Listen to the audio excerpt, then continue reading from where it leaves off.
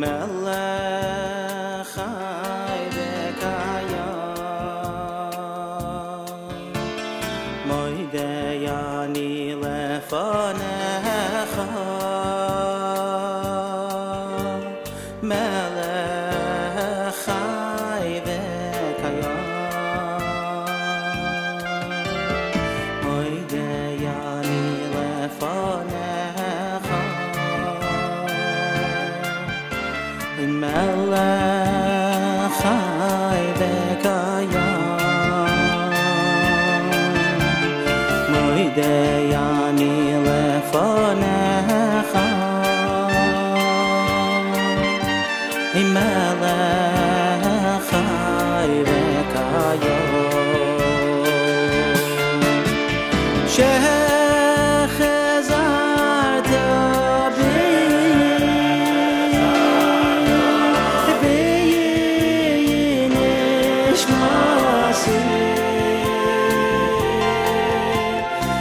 Mishmasi v'chama Rabbi v'munasecha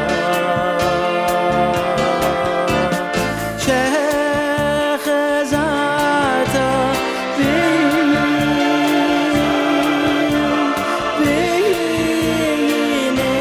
v'nishmasi Masi b'chama Ay Rabbi emunasecha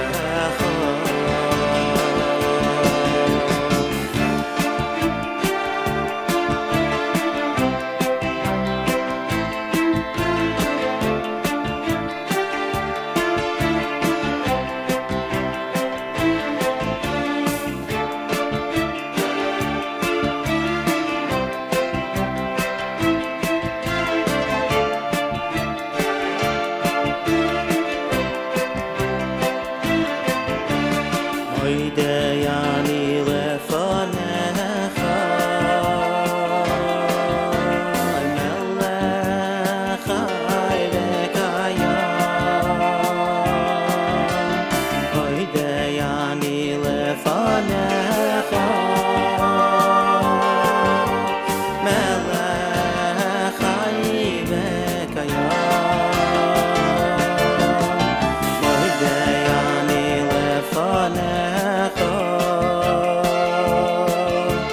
melech chai v'kayam Moidei ani lefanecha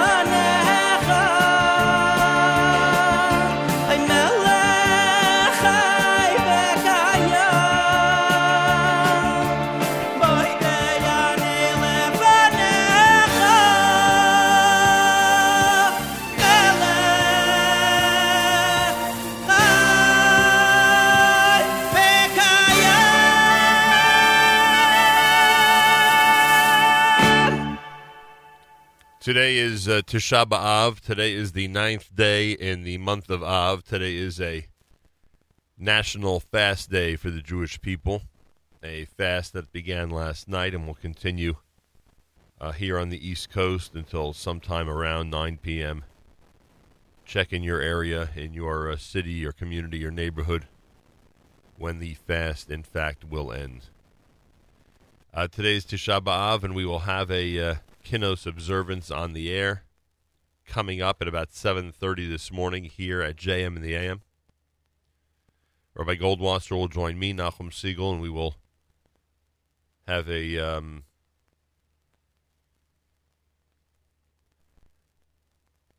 appropriate Kinot service for this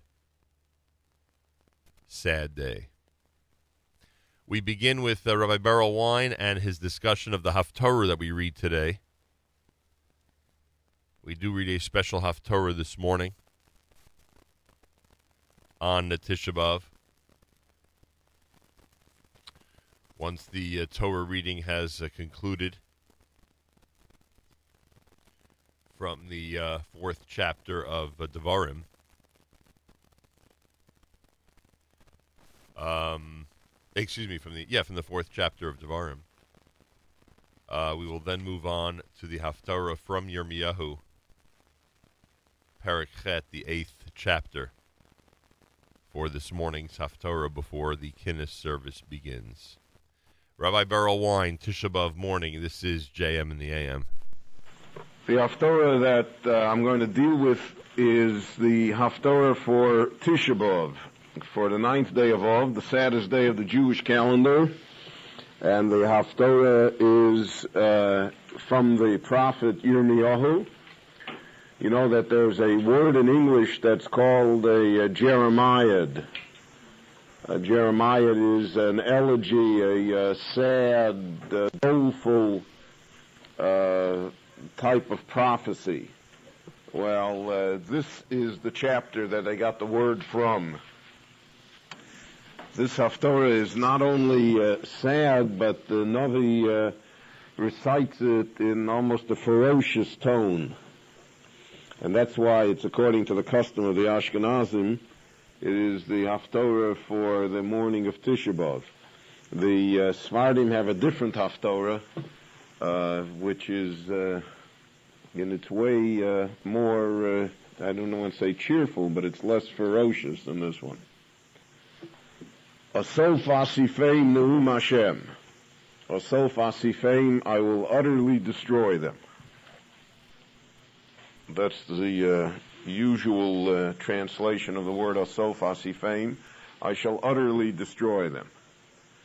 To gather them, meaning like to gather them off the face of the earth.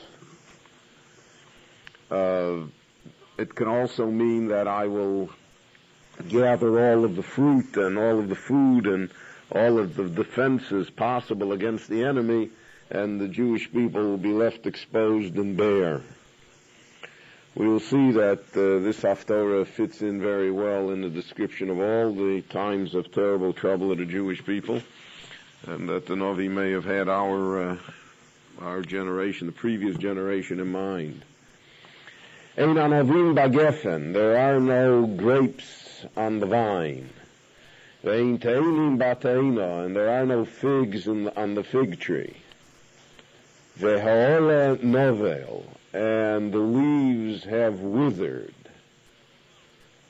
Vo'etein lahem, and whatever I gave them as a gift, Yavrum, has since passed away from them. There is nothing left for them. The Meforshim here say as follows. Grapes are the most important of all of the fruits in the world, because from grapes you can make something. You can not only the grapes, you make wine, which is has always been, at least in Jewish life, the most important of liquids.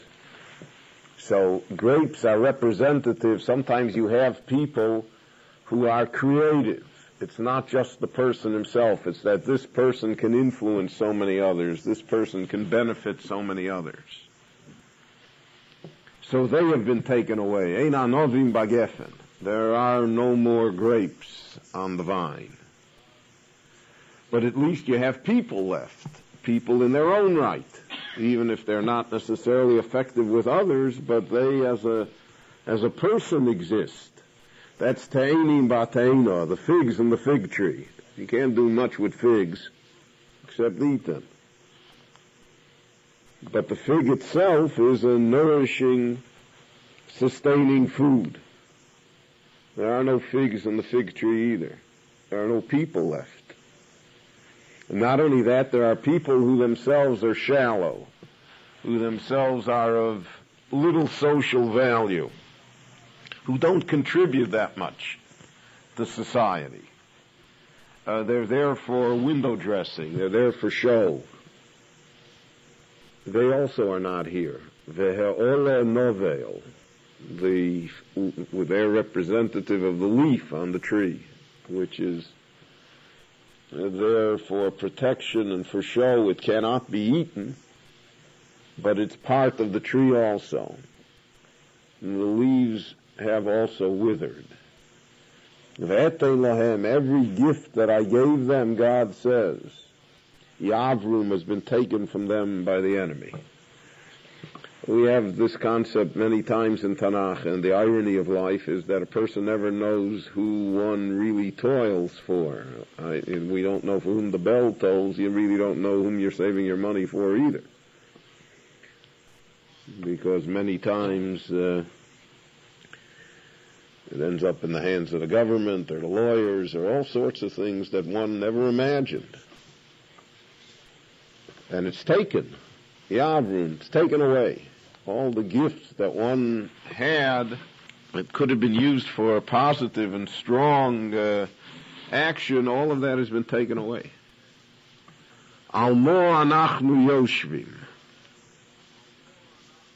So the people who live in the scattered cities, in the defenseless towns, so they say, well, what are we doing here? What are we staying here exposed?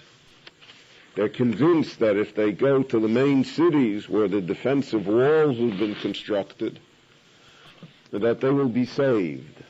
Let us come and gather and go to the fortified cities, to the cities that are well protected.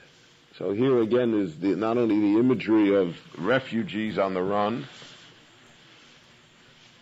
but the nature of people is to try and find some sort of refuge and improvement in their situation.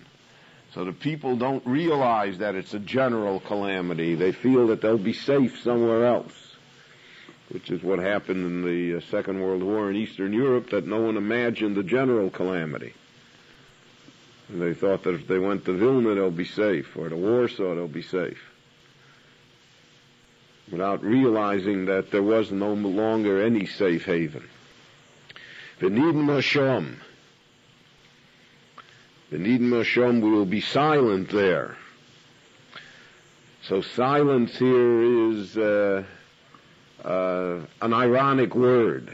They say we'll be silent, we won't be noticed. We'll be able to blend into the society and we'll be able to escape and be part of it. And the Lord says, V'nid Masham, there they will be struck dumb. They will be made silent. They'll be cut off. And the Navi continues how futile that is. Ki Hashem Elokeinu hadimonu. The Lord our God has silenced us. So the silence is that we cannot even pray to Him. The doors are closed. Ninalu sharei tefillah. The gates of prayer are closed. Nothing could move Him anymore.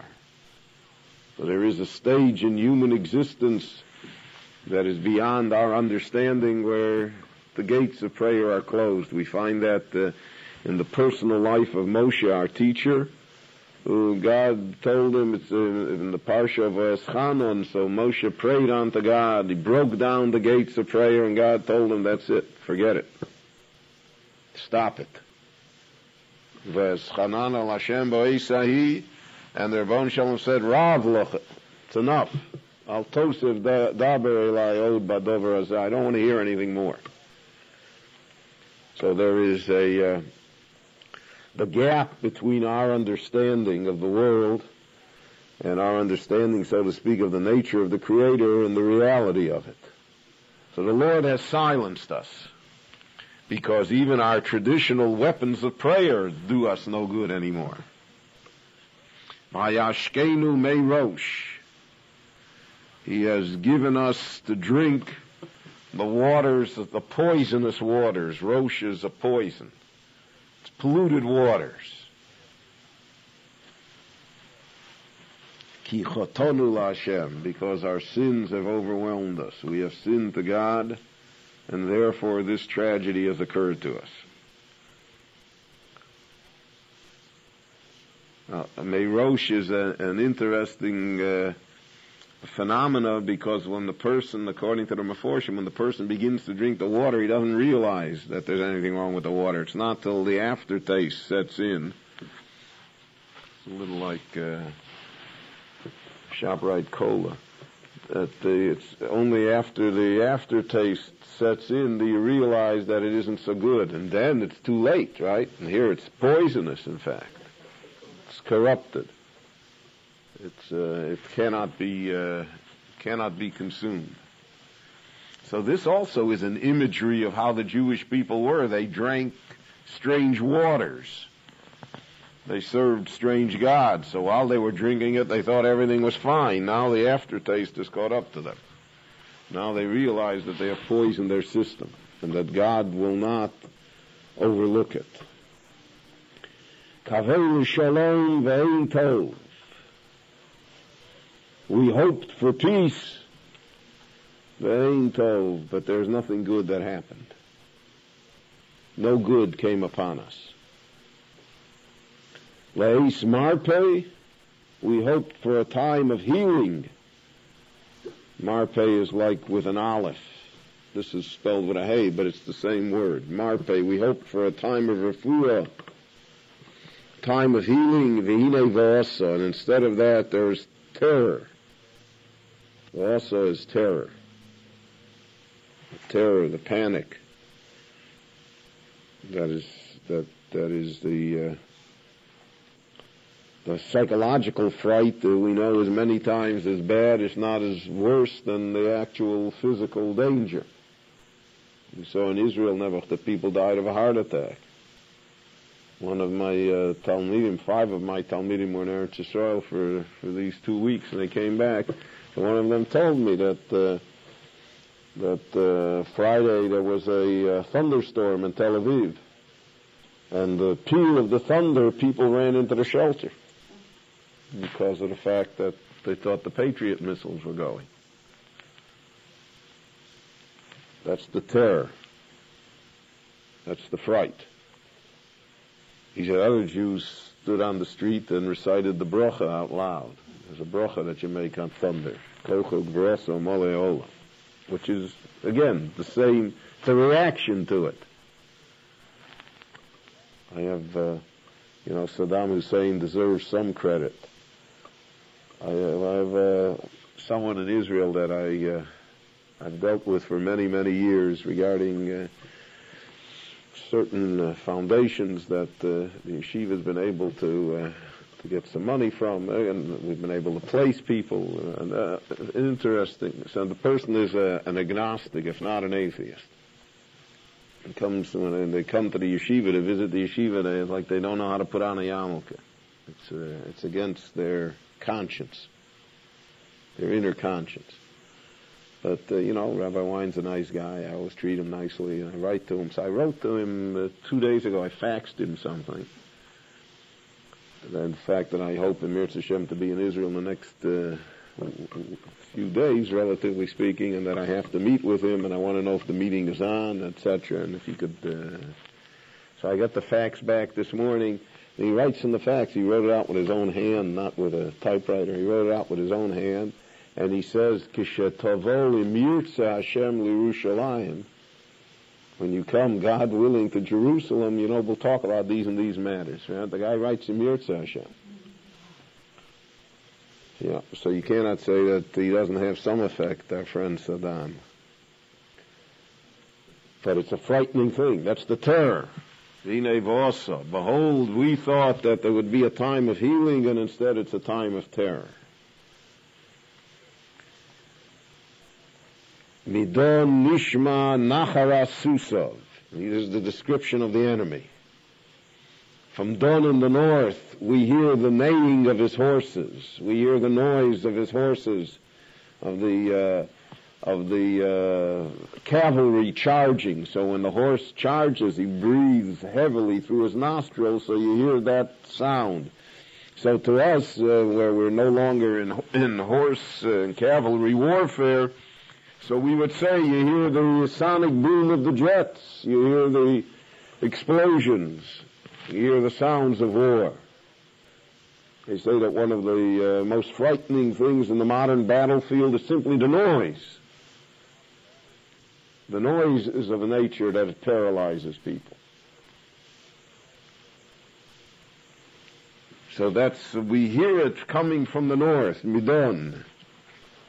Mikol Mitzhalo Sabirov, we hear the voices, the shouts of their heroes, of their strong men. In the ancient world, even as late as the American Civil War, the rebel yell. The South, when the soldiers charged, so they had a special yell. And in all of the records of the Civil War, anyone who heard the rebel yell remembered it for the rest of their lives, both friend and foe. So that's the Mitzhalo Sabirov, the shouts of its heroes, the yell. Ro'asho kol haaretz, all the earth trembles. It trembles because of the great mass of humanity that is moving. Vayovohu vayochlu eretz umloa, and they have come to consume the entire country, the land and everything that is in it. Ir v'yoshvevo, the city and all those who dwell within it. So the city refers to all the cities of Israel, but it refers always most specifically to the city of Yerushalayim, which is the city in the world. Now, because God says, Ki hineni meshaleach bochem nechoshim tzifonim,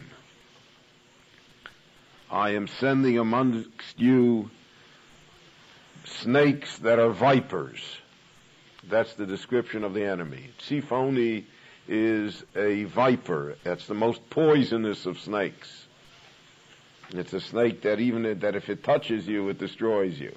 There are snakes that nobody likes snakes particularly, but there are snakes like the garden snake or the garter snake that is not necessarily dangerous at all. That may even be beneficial. Keeps other rodents and insects out of your tomato patch. But then there are poisonous snakes, but there are poisonous snakes that a person can recover from the bite. They are not very poisonous. It's not fun, but there are poison. Right? And then there are snakes that are like vipers, where the bite is lethal, where the venom is such that it paralyzes the human nervous system in an instant. And the person can't breathe. He cannot come to himself. So that's, God says, on the snakes, the enemies that I am sending you, not nice enemies. You know, America in the middle of bombing Iraq, he says today, that we're going to need $20 billion to rebuild it. Right? So, that's America. Therefore they already got in the budget, they're going to rebuild it.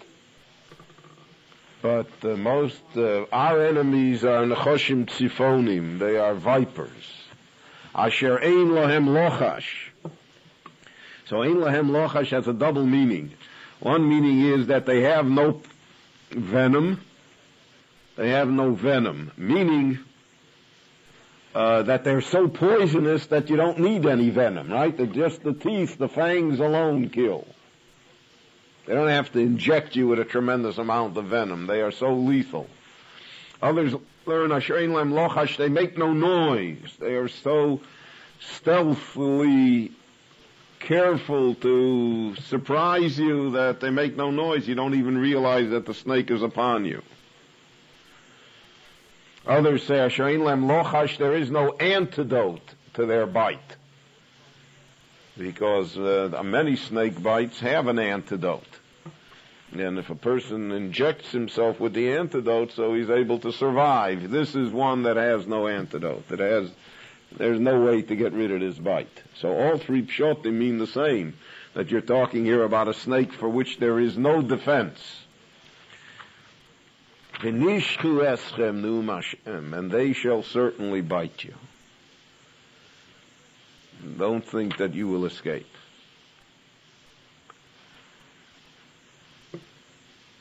So we have here, as I mentioned, a ferocity of vision. And you'll see that the Novi doesn't even ask the Jewish people to do tshuva.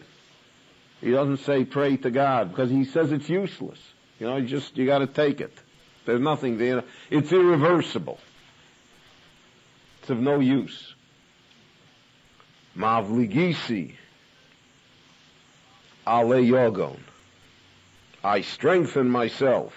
Mavligisi means I strengthen myself in my grief, in my sorrow, the Novi says. Olai libi davoi. Inside me, my heart is sad and broken. Why? Because the Novi's been saying this for 30 years. He said this is what's going to happen. Now he sees that everything he said comes true. So there are people in the world, Nevach, that like to say, I told you so. Who have a perverse pleasure over the fact that they are right. I see they always write for the Wall Street Journal. Right? I told you so. Nobody likes to hear I told you so. And not in a family, not in a school, not in the community, not in the world. Doesn't accomplish anything. But here the Novi is genuinely heartbroken that his words have come true. Don't forget the Novi was put in jail for saying these things. He was in the dungeon. He was arrested a number of times. He was held up to ridicule. The kings of Judah said that he's a troublemaker. He's not telling the truth. The truth is that nothing's going to happen. And now he is vindicated beyond any imagination. So the Novi humanly would be allowed a moment, a glimpse of self-satisfaction.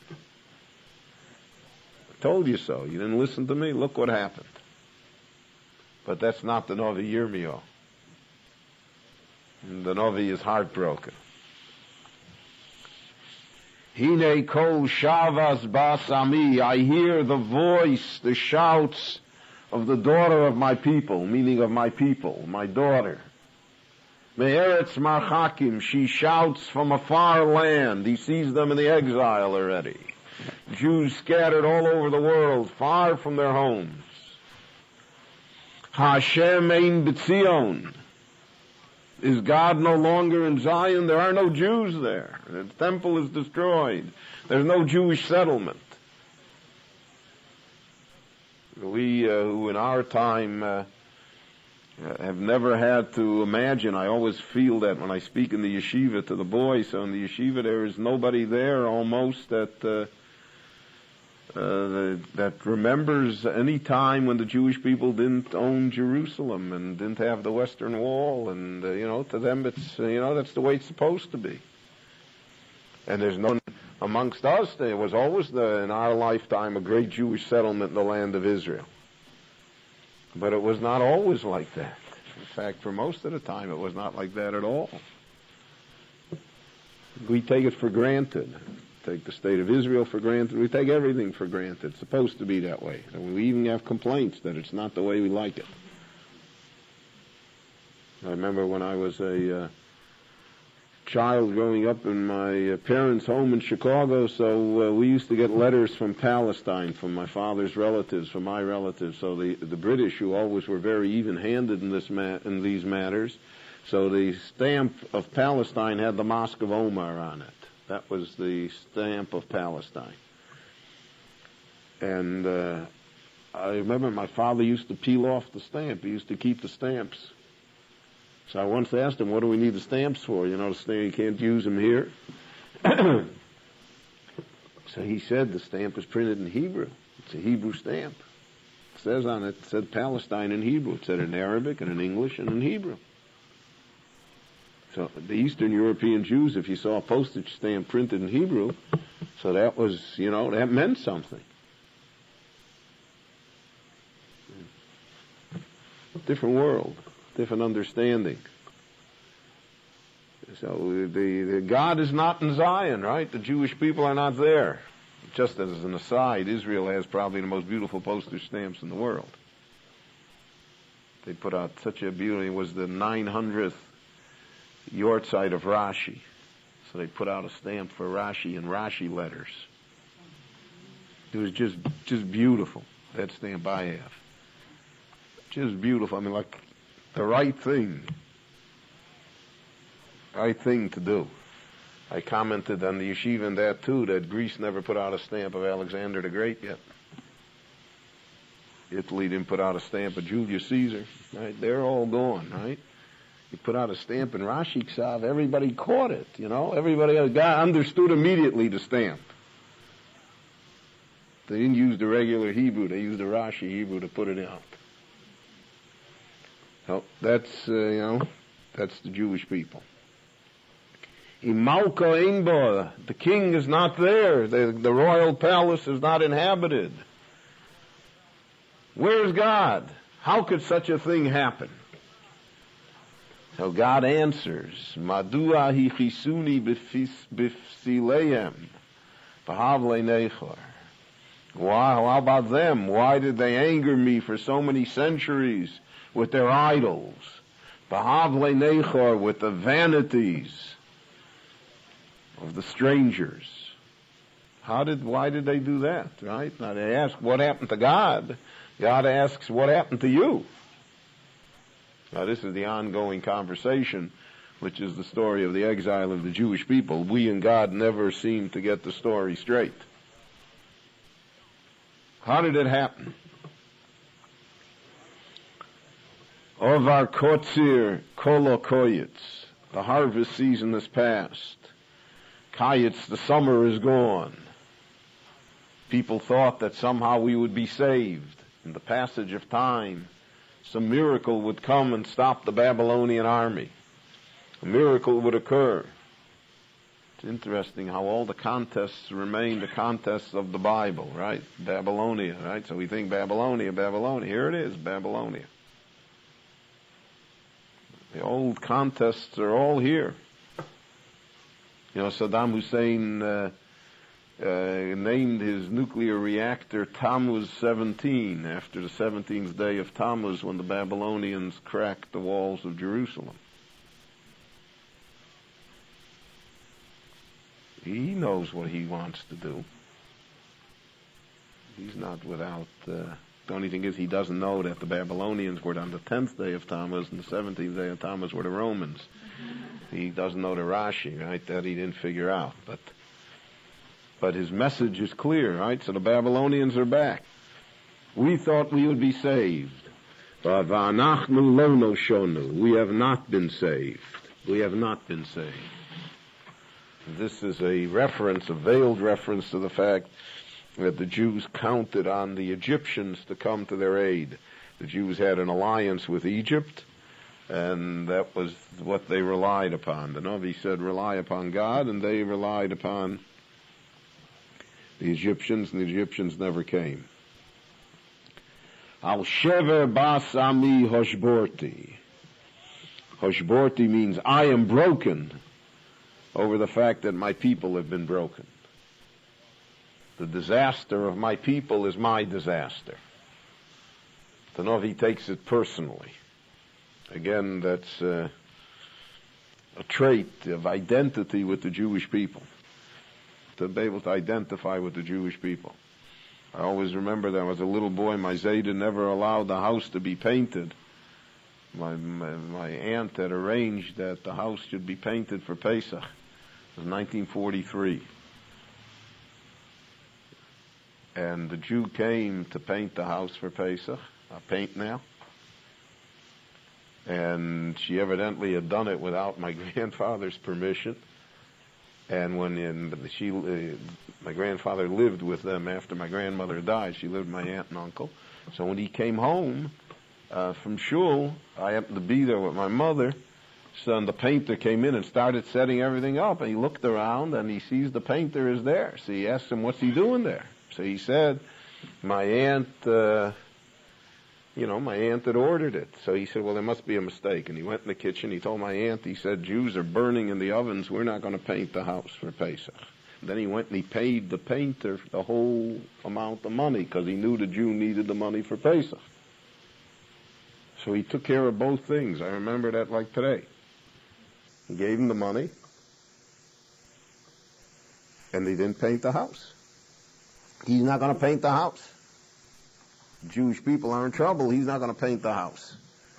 But that's a feeling of identity.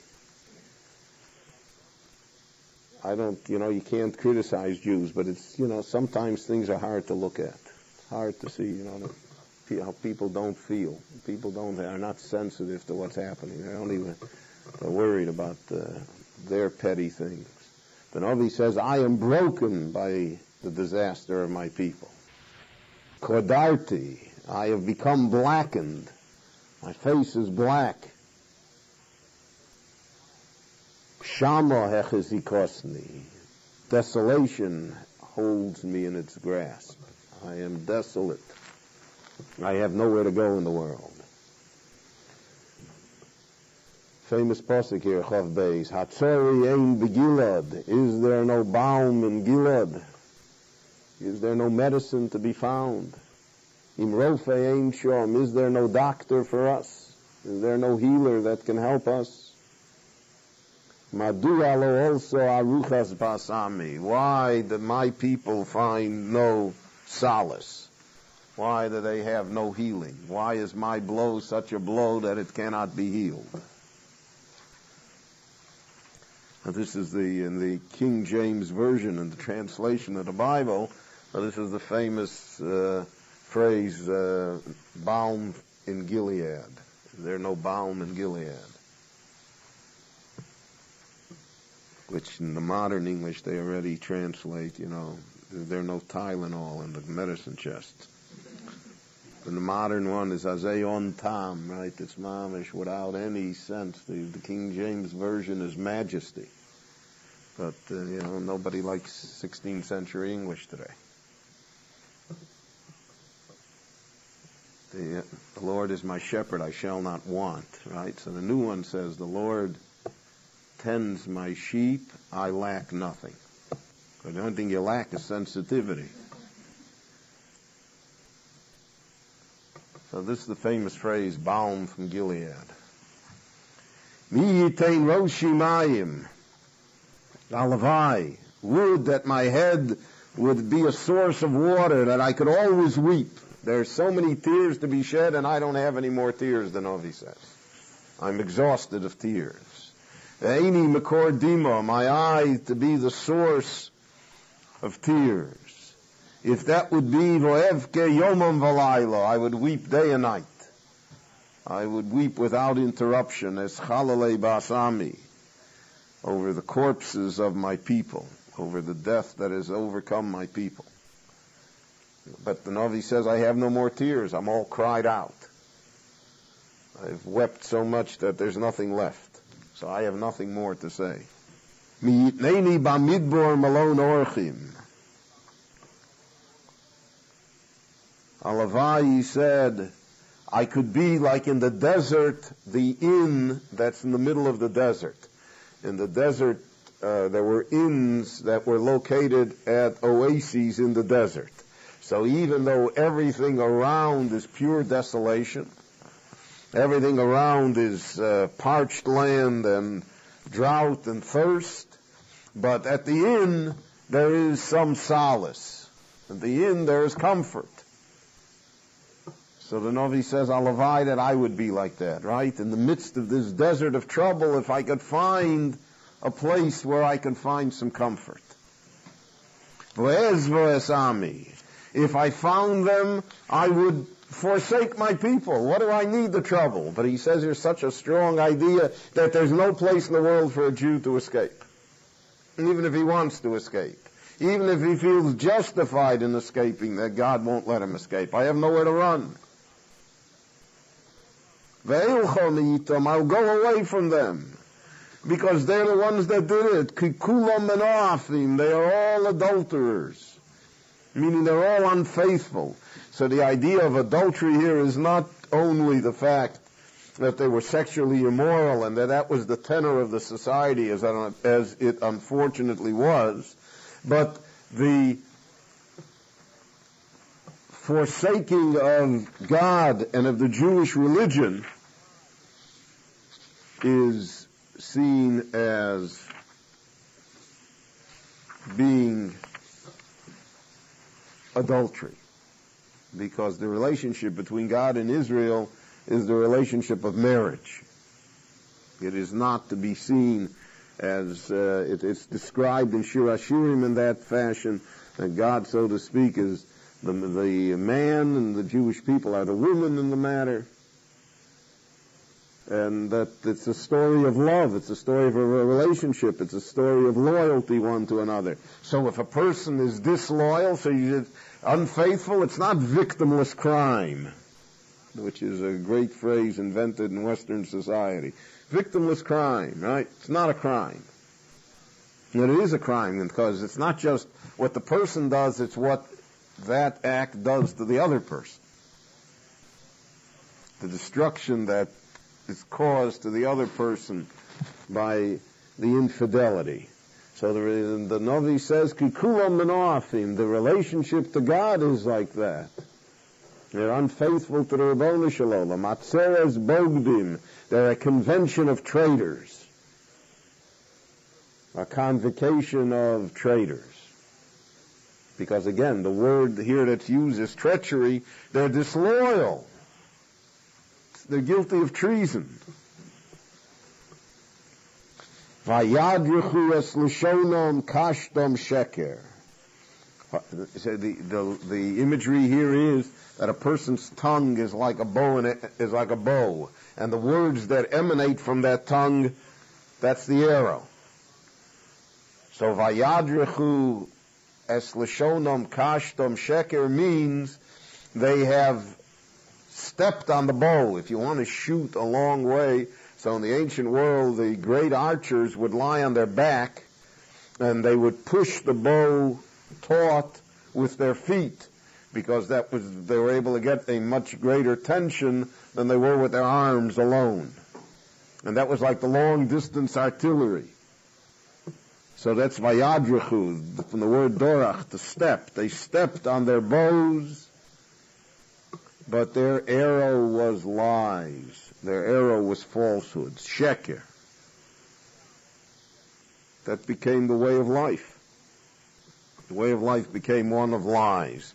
To lie to each other, to lie to oneself. That's what Chazal say, that the worst of all punishments of a liar is that eventually he only lies to himself. He himself believes the lies. V'lo le'amuno govru b'aretz. And they attempted to become giborim, heroes, strong men, powerful, but v'lo le'amuno, without faith. A person without faith cannot be strong, or rather the strength cannot be productive. Nothing good will come of it. Ki me'ro'o el ro'o yotza'u. This is the idea of aveira goreres aveira. One sin drags you down to another one. Just as mitzvah goreres mitzvah. If you do good things, so you end up doing a lot of good things. You do bad things, so then you end up with a whole peckle of aveiras, right? I always say that you come to shul in the morning, right? So you daven b'tzibur, you put money in the tzedakah box, you hear a word of Torah, you say Tehillim, you go. Before you know, you got a package, right? You got something out of it.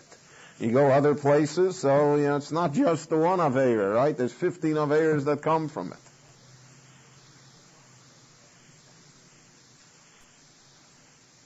Eat popcorn without a yarmulke. Right? A lot of things happen before you know it. That's miro'o el ro'o yotzo. They went from one evil to another evil. They didn't even realize what happened to them. The osi lo yodo num Hashem. Now this is a phrase that we'll see at the end of the Haftorah. They didn't know me. What does it mean, they didn't know me? They haven't got a clue what I want from them. That's the tragedy. You don't know what he wants. You don't understand what God wants from you. And that's not as easy as people think. People think, if they're observant, if they're this, they're that, so then, they're doing it. The Ramban says his famous statement, Novel Birshus HaTorah. There's a person who is a novel, who is obnoxious, and he does everything that's written in the Torah. He doesn't understand what's going on. He doesn't understand what God wants. He misses it.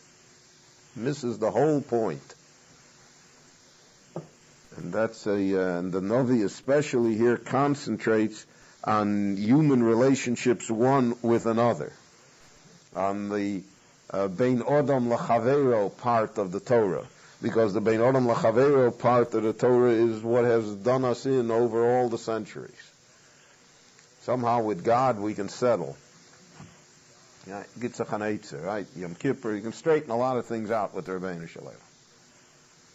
But a society of cruelty, a society of evil, a society of lies and infidelity can't straighten that out. V'yosi lo yado. They didn't know me. They don't know what I want. They don't understand. Because we'll see at the end of the Haftarah, the Navi says that the tremendous person is Haskel v'yado osi, the one that knows me, the one that intuitively knows what's supposed to happen correctly. I always tell over the story from the Chofetz Chaim that I heard here from, in our community, there was a man that was a nephew to the Chofetz Chaim who lived a very long life. He died, he was in his 90s. And he came one evening, he was not a religious Jew. And he came one evening to speak to us. We had a social evening, I don't know if you remember, by Stern, I think. And he was telling stories. So he was raised in an assimilated home in St. Petersburg, in Russia. This is the Chofetz Chaim's family.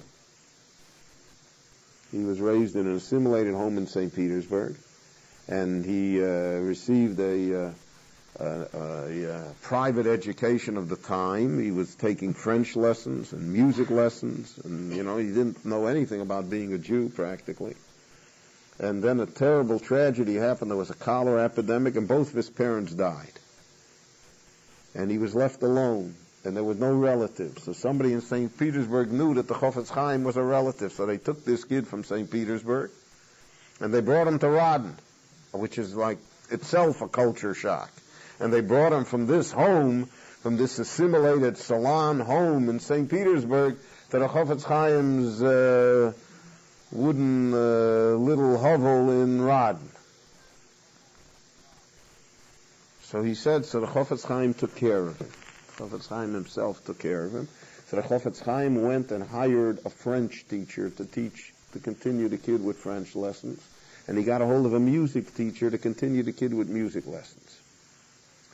So, listen to the story. So the people in Radin were up in arms. The Chofetz Chaim is not frum. They're teaching French in the Chofetz Chaim's house. It's not frum. So they came to the Chofetz Chaim to tell him that. So I want you to understand, the world never changes. The characters change, but the world doesn't change. So they came to him, they told him, Rebbe, it's pastonate. It's not nice in the house of the Chofetz Chaim in Radin, that a boy should come in and teach French to a Jewish boy, French language. So the Chofetz Chaim answered them. He said, Vos hartaich e malochim shmeichlin in himmel. He said, what's your problem if the angels in heaven are smiling? Ayosim, kid's an orphan. Comes to say, what's your problem here? And the Chofetz Chaim was on a different wavelength. He had an intuition. What would God have done in such a situation? That's what he said. The Malachim are smiling. That means that God approves of it. What would Rabbeinu Shalom have done? That's what he tried all of his life, to try and guess what would God do in the situation. That's really our task. Our task in being human is how would God react? Because I want to imitate him. I am his creature. I'd like to be like him. So that's what the Navi says. V'osi lo yodo. They didn't have a clue to me. That's the tragedy. That's the destruction. So everything else follows. Once you don't, once you lost it on the radar screen, right? So then it doesn't make any difference where you're going. The good news, bad news joke, right? The pilot gets on the intercom and he says, I have good news and bad news. Good news, he says, we're 10 minutes ahead of schedule. Bad news is that we're lost. That's really a very good description of our world, of our society. We're ahead of schedule, but we have no idea where we're going. Ish me'eyu hishameru. Every man has to guard himself against his friend. The other guy's out to cheat me. I have to guard myself. I can't take anybody at his word. Terrible situation, right? But we are aware of it, right? It's not far different from our situation. Person's word. Ishmereyu ishameru. Every man has to guard himself from his friend. Val koloch al tiftochu. And you cannot trust your brother. Right? Business is business. Money is money. Money destroys families. Not a blessing. Baruch Hashem, my wife is young, but I feel, she hasn't got a gray hair in her shaitel. I'm all white. But I get, with the $10 million offer from Ed McMahon in the mail, I don't even open it. Right in the garbage. I don't want it. I really don't want it. I'm past it already. So there was a time, I talked myself in the Yitzhahara, I'd make $10 million, I'd give $9 million to the yeshiva, I get this, that, and today it's right in the garbage. Don't even want it anymore. Can't bring me any good. Al koloch al tiftochu. Cannot trust your own brother. Ki koloch okov Yaakov. What a play on words. Every brother is a cheater. Okov Yaakov, he will cheat you. Here he makes reference to Novi, to Esav's taina against Yaakov, for which we are still paying. Yaakov was 100% right and legal, but Esav felt that he was cheated. Vayakveni zeh pamoyim, he said, Achi kora shmo Yaakov. Is it for nothing that he's called Yaakov? He's cheated me twice. Yaakov means to cheat. V'chol rochil yaloch, and all my friends, everyone who is a friend, goes and slanders me. Rochil yaloch, bears tails, can't be trusted. We are going to divide this Haftorah in two because one cannot take it in one. The ish b're'ehu yehoselu. Each man makes fun, mocks, but it means to cheat. When you cheat somebody, you mock him. An idiot. He lets himself be cheated. I always almost make a vow. I don't do it, but I almost make a vow to myself that I'm never going to go to a car dealer to buy a car. Because whenever I buy a car, no matter what, I walk out and I feel I was cheated. No matter what price, because it's just the way it works. Yeah, he's letting me have it. This extra and this and this, and he's going to give me this, and he's going to give me that. No, I walk out, I feel like vomiting. That's Yehoselu. They make fun of you. They've mocked you. They've mocked your integrity. Ve'emes lo yedaberu. And they cannot speak truthfully. There are no words of truth that they can say.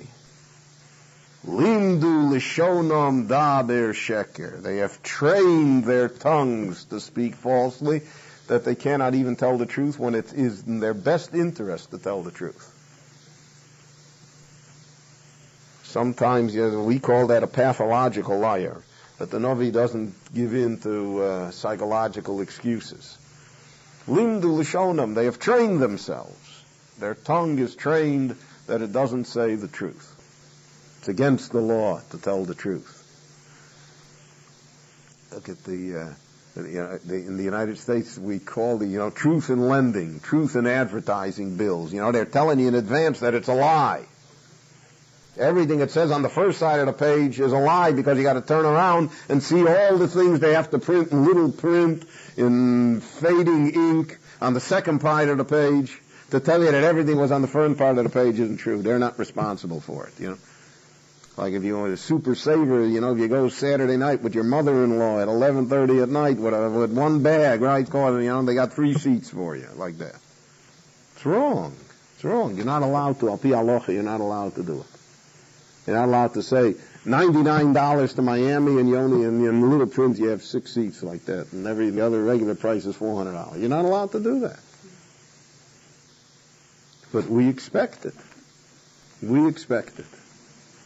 We're convinced that that's the way it's supposed to be. And if you get away with it, then you're a good businessman. That we convince ourselves of that.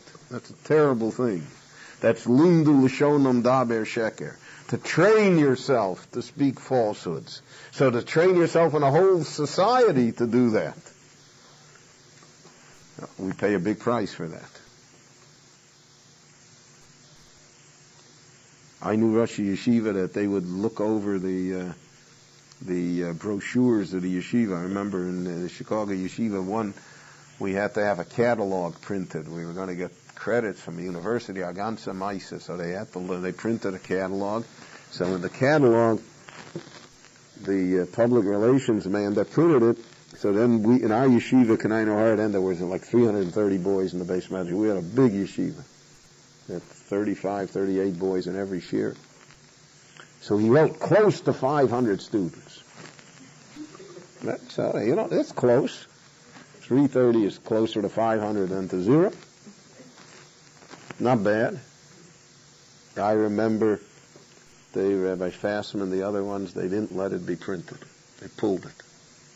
Yeshiva can't say. You say over 300. You want to say something.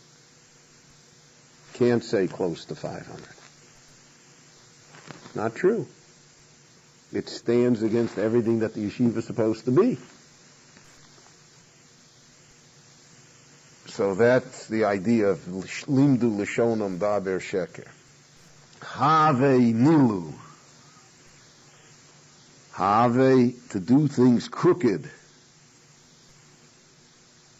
Nilu. They worked hard at it. It's just that you have to work hard to be a cheater.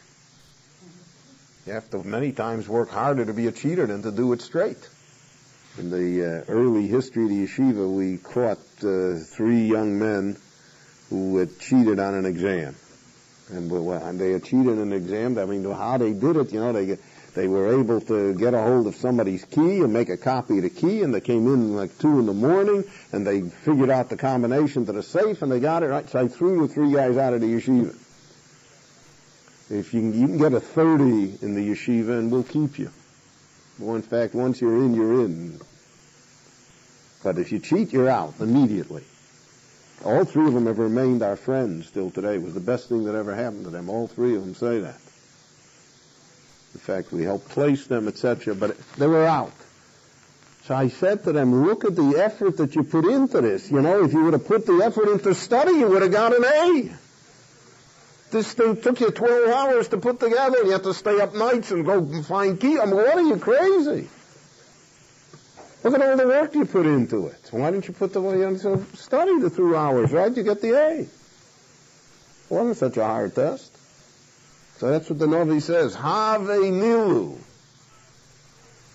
They worked hard to be that perverse, to do it crooked. It doesn't come easy. Crime, I think the guys that run the mafia could probably run, American Airlines all. Maybe they do. I mean, they can, they're put in a good hard day's work. All the schemes to beat the government, all the nefarious things that exist in the world, there's plenty of hard work, there's plenty of kishrin, there's plenty of genius in it. Misplaced, the Novi says. Shivtecha b'soch mirma. You have sunk, you dwell in the midst of cheating. You have sunk so low that that's your way of life. And therefore everything you do is that way, the Novi says. So their cheating is that they refuse to know me, because they are so wild in their behavior, they're so perverse, they're so crooked, that they refuse to reckon with me. They refuse to know me. They refuse to realize that I'm not going to let them get away with it. So the Novi here really minces no words. He pulls no punches. He says, that's what happened. That's the Churban. If that's the Churban, so okay. So then that's what's going to happen. The Novi says, I have no easy way out. I have no easy way to settle it with them. And therefore, once this matter is expiated, so then we'll come and talk to them again. But right now, I can't do anything. Right now, their fate is sealed. The doom is upon them. This concludes this lecture. JM in the AM, Tisha B'Av morning. It is America's one and only Jewish Moments in the Morning radio program. Heard on listeners-sponsored digital radio around the world on the web at NachumSegal.com, on the Nachum Segal Network, and, of course, on the beloved NSN app. It is a minute after 7 o'clock on a Tuesday morning Tisha B'Av here at JM in the AM. And we are exploring with Rabbi Beryl Wein the Haftorah of today. Such an important chapter of Yirmiyahu. Today's Haftorah, this morning's Haftorah that we read. At 7:30, we will interrupt our lecture portion of our program, and Rabbi Goldwasser will join us live for our Kinot service here at JM in the AM. Kinot will be coming up, and we encourage everyone to stay tuned in. Tisha B'Av morning. Many reminders, including 2 o'clock today for the Mincha at the Isaiah Wall. Bring your talis and tefillin. 1st Avenue, 43rd Street. Charlie Harari closes out Tisha B'Av at 6:30 p.m. Eastern Time. 6:30 p.m. Eastern Time, Charlie Harari. With the missing link, Project Inspire, with an amazing panel. That's happening at 6:30 p.m. here at the Nachum Segal Network. Tomorrow, Matis presents the stories of Reb Shlomo Kalbach, our 10th of Av presentation. Thursday and Friday, we are live from Israel with our friends from NCSY and NCSY summer programs. We continue. Rabbi Beryl Wein on today's Haftorah. Today is Tisha B'Av, and this is JM in the AM. The Novi says, Mi yitneni bamidbar malon orchim. Mi yitneni means alavai. Would that God would place me in the desert, and I would be like an oasis. Malon orchim is an inn, an oasis. The idea of a desert is one of the great ideas that we have throughout the Tanakh. A desert, it's a feeling that all of us have, that I would have a terrific business if I wouldn't have workers, if I could do it all myself. Or it would be a terrific society, a terrific school, or whatever organization we want to think of. It's complicated by the fact that it's not a desert. It's complicated by the fact that there's a society that we have to contend with, and in that society are people and events that are not necessarily to our liking, and who are a deterrent, they're a drag. They make things worse. So the Navi says, I'll avoid it. I could escape from the Jewish people, and I could go out to the desert. In the desert, I would be like our father Abraham, who at the beginning of time ran this great inn, Malon Orchim. Guests came, and he could do whatever he wanted. When you have a Jewish people, when you have the whole people together, so then there's baggage. There are problems. It's not that simple. It's not that easy. Ve'ez v'es ami, I will forsake my people. Ve'elcho me'itom, and I will go away from them. Ki kulam menoafim, all of them are immoral, unfaithful. That's the word menoafim. That's the word for adulteress. But it means not only adulteress in the physical sense, it has many connotations here, but basically it's the unfaithfulness to God, the unfaithfulness to tradition, and it's also the sexual immorality which was rampant, and it also was a statement that kulam menoafim, everybody, he doesn't mean everybody, but he means it was tolerated. It's accepted in society. It is not something that is considered reprehensible. It's taken for granted. It's allowed. And therefore, that's why it says, Kulam menoafim. They are all adulterers, because the ones who tolerate it eventually are as guilty in society as the ones that participate. Because without the societal approval, it could not reach the levels that it did. Atzeres bogdim. Atzeres means a gathering, a group of people who are traitors, who are treacherous. So traitors means traitors to their spouses, traitors to society, traitors again to the ideas and ideals of the Jewish people. Vayadrichu es lishonam, kashtom sheker. So this we discussed before, that they have trained their tongues, kashtom sheker, to be like a bow that shoots arrows of lies. They have developed that's accepted. A little like the commercial society of the world that we live in, of false advertising and false representations. So we become immune to falsehood because we accept it and we expect it, and it's part of us. V'lo le'amuna govru b'oretz. And true people, faithful people, govru b'oretz, they did not do well in this world, the Navi says. They're not popular. They're not strong. They're not the heroes. But those who are false, they are the ones who are heroes. I think one of the statements regarding our society generally is the lack of true heroes. Most heroes in American society are sports figures or other such people who people who have made a great deal of money and not necessarily in a legitimate fashion, in a moral fashion. They're the heroes of society.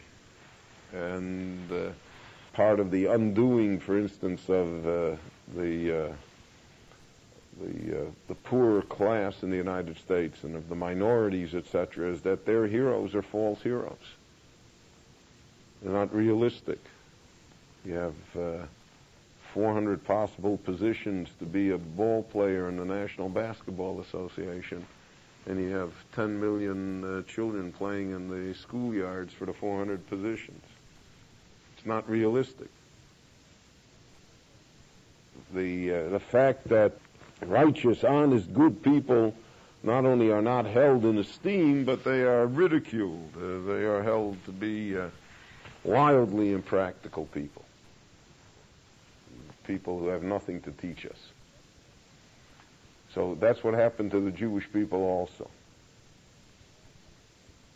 For a long time in Jewish life, in the exile, the Jewish people, even though they may not have lived up to their ideals, but their heroes were clear to them. In our time, that has again become blurred in a great section of the Jewish people. Who would we really like to be? So that's the idea here. Lo le'amuna govru ba'aretz. Ki me'ro'o el ro'o yotza'u. From one evil they stagger to the next evil. The imagery here is of a drunk going from bar to bar. Once having embarked upon this road, So from one evil to the next evil they went. And originally they could not have imagined themselves at their final station. Couldn't imagine what they would look like at the end. But when you go from one evil to the next evil, so eventually you arrive at the final evil, the ultimate evil. The Osi lo yado num Hashem. This we will see later at the conclusion of the Novi's words, that the Novi considers knowledge of what God says, of what God wants, to be of primary importance. To know what God wants. And there are many people who are very far off the mark. And that's the idea that the Ramban says in Chumash, that a person could be a novel Birshus HaTorah. A person can be observant, he can be within the parameters of Torah, and yet he is an obscene, obnoxious, evil person, because he hasn't got any identification with what God really wants. Ish mereu hishameru. Every man has to guard himself against his friend. No one can trust anyone. Val kol och al tiftochu, and no one can trust the brother. Ki kol och okov Yaakov v'chol rea rochil Yahalov. Because every brother is a cheater. Okov Yaakov cheats. It's expected. It's part of the psyche of the relationship. It's part of the society. V'chol rea, and every friend, rochil Yahalov, walks around and spreads slander about you, attempts to undermine you, attempts to destroy you. V'ish bere'eyu yehaselu. Each man, again, yehaselu, he cheats. Yehaselu means he makes fun of the other person. He cheats him. He takes advantage of him. He exposes him as a fool, as naive. Ve'emes lo yadaberu. And they refuse to speak the truth. Limdu lishonom daber sheker. They again have trained their tongues to speak evil, to speak falsely. They have trained themselves. Ha'avei nilu. And they wanted to go crooked. They attempted. They worked hard at it. So again, the Novi here brings out the fact that many times the effort and the creativity and the sacrifice required to do something wrong is as great, if not greater, as it would be to do it right. But people want to do things wrong. Somehow they find that to be much more satisfying. There was an incident not a number of years ago that students stole regents exams and passed them out, etc. So the effort that went into it, if they would have sat down and studied for the 2 hours or 3 hours, you didn't have to do that. It took days of planning, risks, expenses, everything. But everybody felt that the investment was worth it. Whereas to do it the straight way, so to speak, to spend the time and the effort and the creativity and study, so that's not acceptable. That's not the way to do things. That's what the Novi means. Have nilu. They worked hard to obtain this level of perverseness. They worked hard to make it crooked. It was a matter that required effort, and they followed through with it.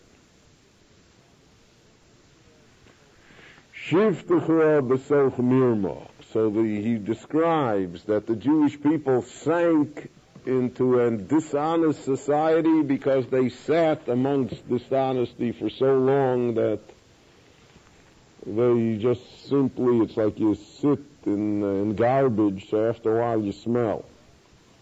So they sat in a society that was so bad that that eventually they could not know me. They refused to know me because of their own trickeries, because of their own perverseness, they trained themselves in that society. We see in our society also, it's very hard to crawl out of a situation that becomes your normalcy. There are a whole spate of books and movies and plays about people who are involved in the mafia or involved in crime generally, and they want to get away from it, and they can never get out because it has become so all-encompassing that there's no way to break the ties. That's really the Greek tragedy of life, is that we are bound by bonds that we have ourselves constructed. We've ourselves done all of these things. So since they were willing to dwell in a society of iniquity, so therefore their iniquity caused them that they no longer know me. How can they have any relationship to me if they're determined to live in such a society? This strong and painful indictment of the Jewish people, of their behavior, is reflected in all the books of Musar and in all the works that we read throughout the exile of the Jewish people. That God is far from us because we have moved so far from Him. You can't expect to find honesty in a dishonest society. You're looking in the wrong place. Therefore the Lord God says, I am going to take the Jewish people. Tzorfum is I'm going to refine them. I'm going to anneal them in the fire.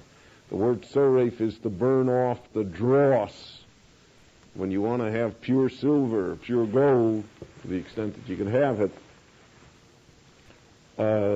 so you have to burn off the alloy. You have to burn off the other metals that are contained therein.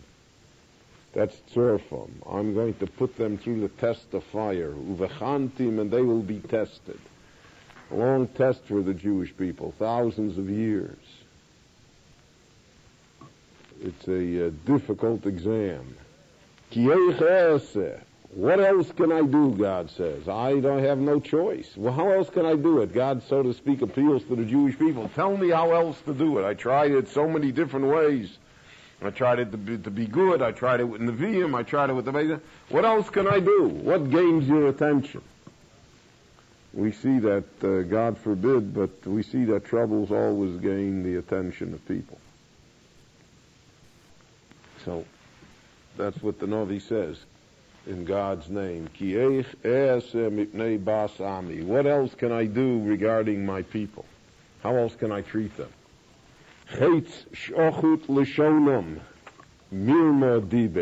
Their tongue is a sharpened arrow. Shochut, their tongue can kill.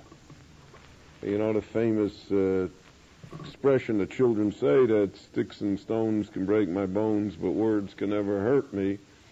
But we know that that is not true. We know that words are far more lethal than even sticks and stones. And great damage can be done in life by words. So the Novi says their tongue has become a lethal arrow, an arrow that kills, shochet, that shechts, that kills, that slaughters. Mirmo diber. They speak only dishonest words. Shalom Esraelu Yedaber. He speaks to his friend words of peace. Good words, nice words. Uvekirbo Yosim Orbo. And in his heart he is planning the ambush that will destroy his friend. The rabbis always said that the heart of a person has to somehow be in line with what he says. The rabbis say, Rashi quotes it, that one of the compliments regarding the brothers of Joseph, it says, "V'lo yochlu dabro l'sholom," they could not speak words of peace with him. So rabbis say, even though that's a negative thing, there's a positive quality to it. They were not hypocritical. They hated him, so they didn't tell him, you're a great guy. And in their hearts did they hate him. Shoya piyam v'libam shovim. Their mouth and their hearts were at least the same. So you knew where you stood. So hypocrisy here of talking words of peace while preparing for war, of talking friendship and planning the ambush, that deceit is the ultimate immorality. So God says, on them, this is a rhetorical question, to a people like this, shall I not come and punish them? Shall I not demand an accounting for their behavior? In begoy asher kazer lo sisnakem nafshi. A people, a nation such as this, shall not my soul find revenge for their behavior, for their attitudes? So again, what makes all of this stronger, worse, much more difficult, is the fact that God gave the Jewish people the Torah, and God expects, and even today, He expects a higher standard of behavior from us. It's interesting that even in the world also expects a higher standard of behavior from us. I mean, that's part of the disproportionate double standard which is applied to the state of Israel. Someone phrased it very well, that the non-Jewish world expects the Jews to be the true Christians. But the world does expect it of us. The world does expect a higher standard. And we give them a higher standard. We are willing to do so. We do live to a higher standard.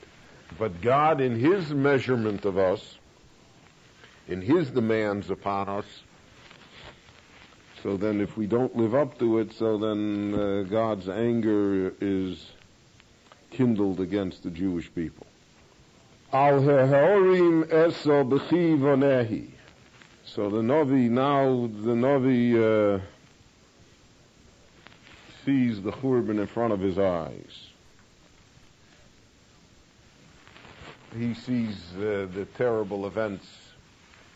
The prophet Yirmiyahu, in fact, he mentions it. He says, "Ani agever," I am the person that saw it.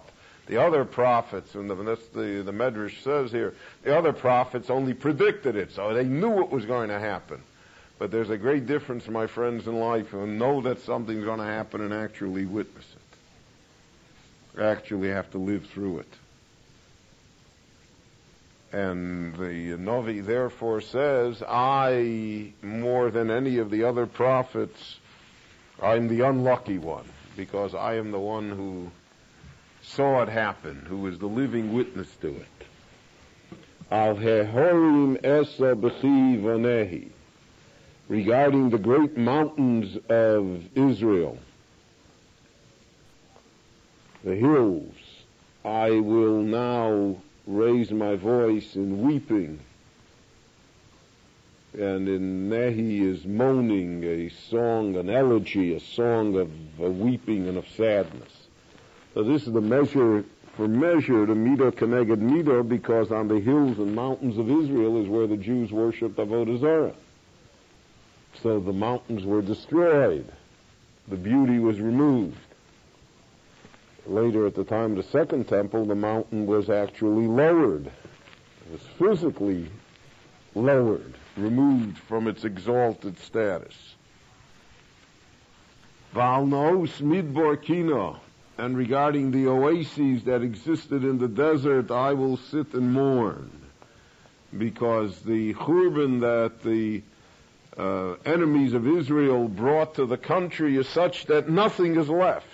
He describes it in terms of a great locust that consumes everything in front of it, so that nothing is left. Even the oases in the desert are destroyed.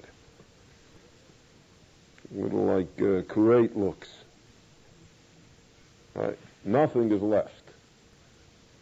I mean, just think of the enormity of the destruction.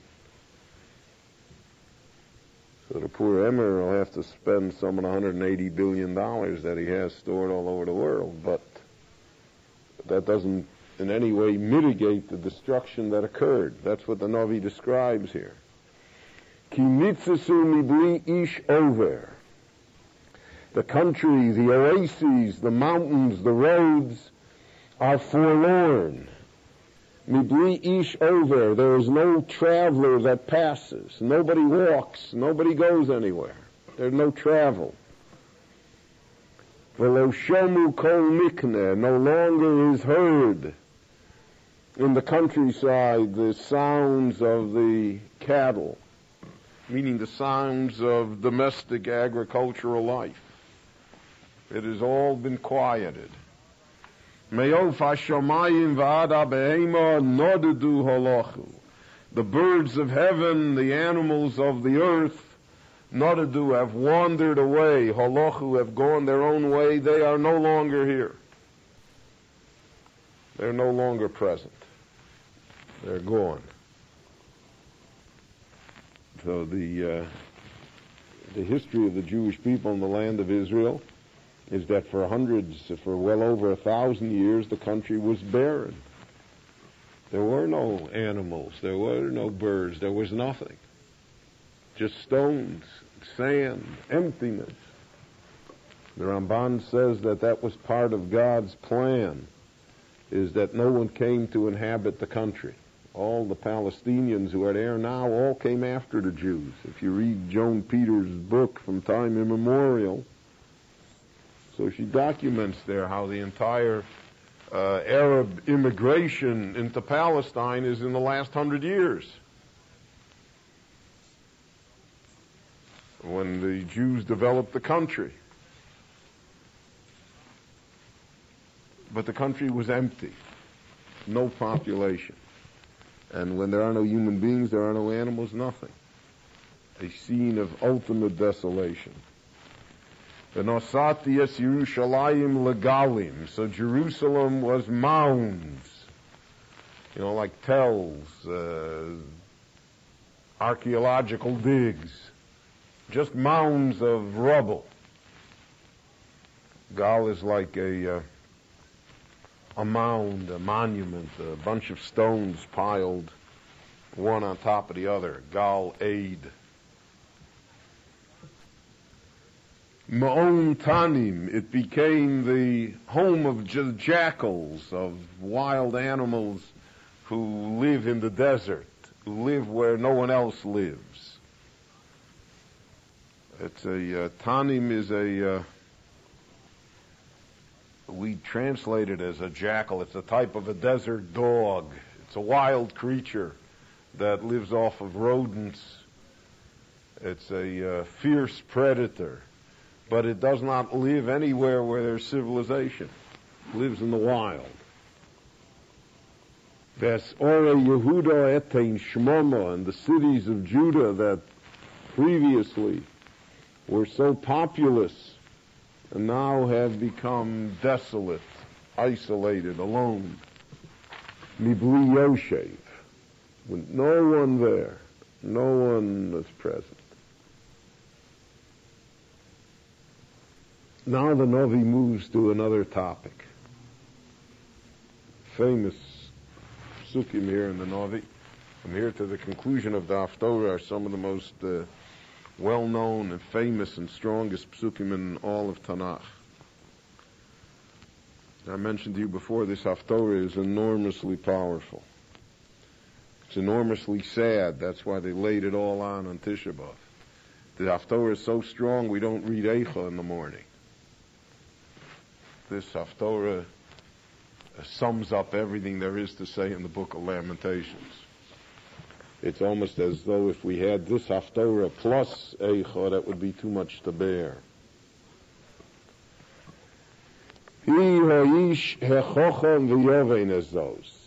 Where can you find the wise man that understands what's happening here?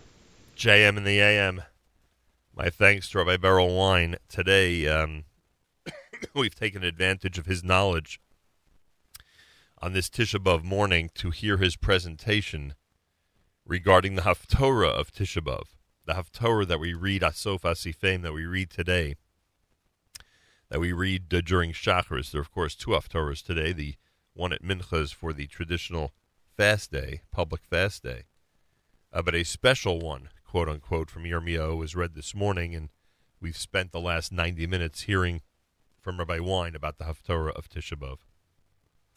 My thanks in advance to Rabbi Goldwasser. You all know that we don't greet each other on Tisha B'Av, so there'll be no formal introduction, of course, of Rabbi Goldwasser, but he, again, is partnering with me to present Kinot this morning. He's on a very tight schedule for obvious reasons, so we're going to start right now and to do as much as we can for a comprehensive Kinot service, which will include 6 Kinos and then the traditional Elitzion, which is recited as the final part of Kinot this morning, as we always do. And I thank everybody who's listening in. It's heartwarming.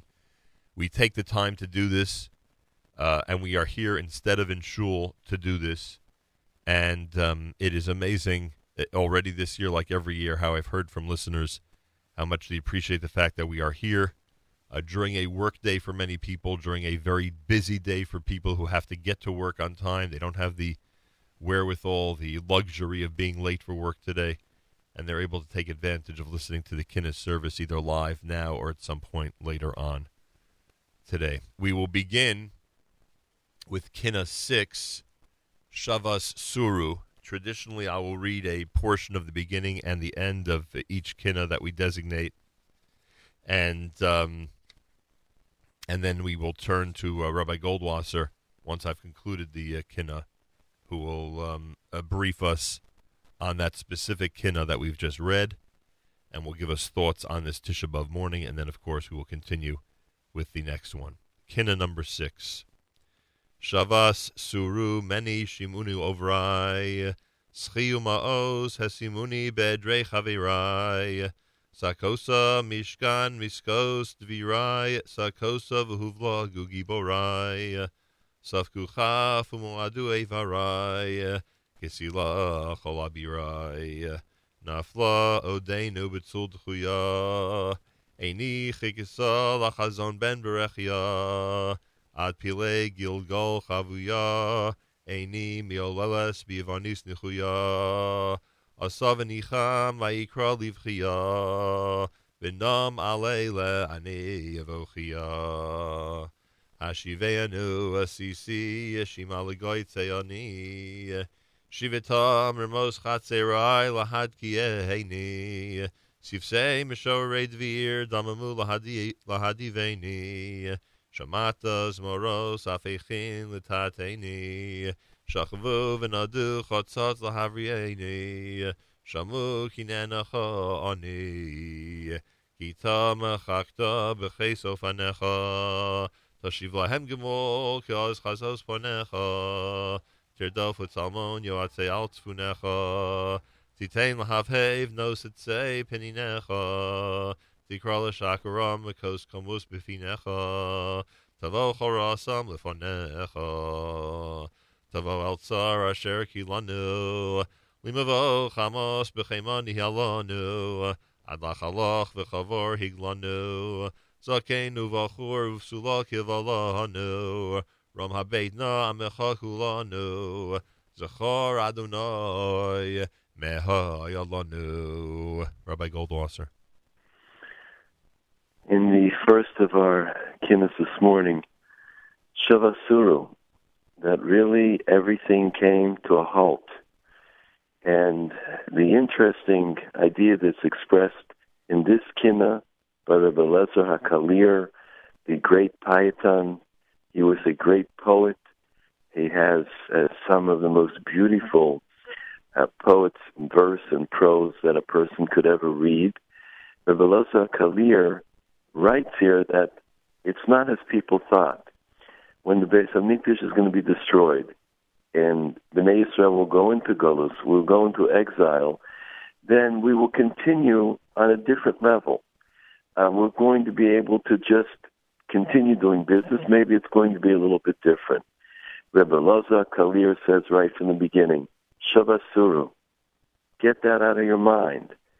Shavasuru means that everybody came to a standstill. We actually did not know, how do we continue without a Beit HaMikdash? How do we go on further? How do we live without that life-giving source? So it was at that time that people did not know, how do we go on? And it affected every single facet of our life. The way that we walked, the way that we centered our life around the Beit HaMikdash, the fact that there was going to be a much different situation of our community, that we're going to be subservient, that we were sent into Babylonia, that we were now enslaved, that we walked away in chains. Fascinating idea is in the Eicha, last night, we said that the tears are still on the cheeks of the people. And one of the Mefarshim explained, one of the commentaries, that the reason the tears are on the cheeks is our hands were bound behind us. So when we were crying, we weren't able to wipe away our tears. That is how much our entire life came to a standstill. We no longer knew how to operate. Because of this, we see that there is some confusion on Tisha B'Av itself. We are brought to a standstill. We're not supposed to be engaged in regular business. We know that all the regular things that we do, eating and drinking and anointing, all those things are to a minimal. Even when we greet each other in the morning, it's not the same way. Some say if we have a mazel tov to wish each other, we should wait until after chatzot, at least until after midday. We try to echo on Tisha B'Av that we also come to a standstill, that we take out a day, we mourn over the Beit HaMikdash, we mourn over the destruction of Yerushalayim. We realize that each and every day, Im lo aret Yerushalayim, if I don't raise Yerushalayim, al rosh simchati, on the head, on the greatest of all of my celebrations in life, I remember Yerushalayim. We know that we take one day a year at least, and we have that day as a remembrance that everything came to a standstill. Interesting that when Yirmiyahu, who didn't realize yet that the Beis HaMikdash was being destroyed, he came close to the city, he saw that there was a pillar of smoke, and he understood what was going to happen. He told Bnei Yisrael about the impending Chorban. However, unfortunately, people did not, as they say today, chap the matzah. They didn't realize what was going on. And there, in the Talmud, we read about Tor Malka. Tor Malka was a huge, huge place. Half of Tor Malka understood the Chorban. Half of it came to the standstill, like we read in our Kinot. The other half, they were singing and dancing. And so, on our Tisha B'Av, we're very careful. We know that we don't sing and dance on a day of international mourning. We know that on this day that we take it to heart, and that in itself is a great zechut for us. It's a privilege, it's a merit, it is something that will be considered the entire year. I saw an interesting part from Rav Nachman of Breslov, from Likutei Moharan. He says there are some people that they got difficulty in crying. Every once in a while, a person will come into me and they'll be upset and they'll say, "You know, Rabbi, I never cry. I never cry. I can't cry." Rav Nachman says, what happens if a person can't cry? So he says something fascinating. They should think about the destruction of the Beis HaMikdash. They should think about Yerushalayim. That's the source of all tears, and then they're going to be able to cry. I believe that when we cry on Tisha B'Av, when we feel bad, when Nachum will make a international gathering like this morning throughout the world, that people can listen to Kinot and that people can be involved in different matters and shiurim and lectures on Tisha B'Av, there isn't any greater zechus, there's not any greater community service than that, because it unites us in what we should be thinking about. I just wanted to say that I got one time a very strange question from a man who knocked on my door, and the man was sitting Shiva, Lo Aleinu. He was in the week of mourning for his father. And I thought for sure he was going to ask me about the laws of mourning or something that happened during that week in business, that he's allowed to respond. However, this young man asked me something completely different. He said he's feeling down. It's understandable. He felt that he needed something to cheer him up. He told me that night there was a party, and he was invited to the party. He would like to know if I think halachically he could go to the party in order to help him feel a little bit better. You can't ever tell when a person comes to ask you a sheila, a question of Jewish law. You can't tell. You can't tell his feelings. However, in this time, I had to give him what the law is, and that it's not a time for parties. It's not a time for trying to lift our spirits in that way. Other ways we could do it. And I told him. He thanked me and he left. A half a year later, he came back, the same person. I hadn't seen him till then. And he had a question about his tefillin. And he asked me, and I answered him. He said, Rabbi, I have to be honest with you. When you told me about the party, I wanted to listen. I really did want to listen, but I couldn't, and I went anyhow. You have no idea how it messed me up. I didn't ask him any questions, but I thought to myself, for all of us, Tisha B'Av, it's a day with a lot of restrictions. It's a day that is pretty sad, just listening to Nachum say the Kinot and the explanations. It really is not a happy time, but I do feel that when we go through the service of Tisha B'Av and we do the mourning like we should, and we understand all of the things that are missing in our life, that Shavasuru, that life did come to a standstill, it's not the same anymore, that it'll be a zuchus. It will be a merit for us that in the future we're going to celebrate together, that we're going to have great, great simcha. And when it comes time, I always say to Mashiach in the future, when it comes time for everybody to gather, what greater spokesman will there be to announce the coming other than our morning program, other than the network? It should only be quickly in our days. Amen. We continue with Kinot number 11. We will read the first two and last two sections of this Kinot before Rabbi Goldwasser addresses us. Vayekonen Yirmiyahu al Yoshiyahu, Eyecha Eli konenu me'elav, Ben Shmoneh Shana Heichel Lidrosh me'Elohav, Ben Echam B'Avram Chanu alav, V'lo Huskar lo Sigoy mifalav, Gam B'chol Malchei Yisrael Asher Kamu Ligdar, Lo Kam Kamohu Mimos Avi Gidar, Lalak Bochet Leitzanei Hadar, Asher Kamu Achar Hadeles Lisdor, Sisi Nov Kikinei Zam, L'Shalem Shonam Bavon Bitzam, Tam Kesem Hatov Amzu B'Fasham, Vayikonein Olav Kol Echa Yuam, Tam B'Mikre Echad Kos Megidol Ishtos, B'Moed Shnas Hashmita Kigal Hakel Elsos, Talav Yeshim Ushtayim Meharosh Asos, Kisafedu Lo Echa, Yeshim Ushtayim Osios, Osos Kinos Lubata Mucholi,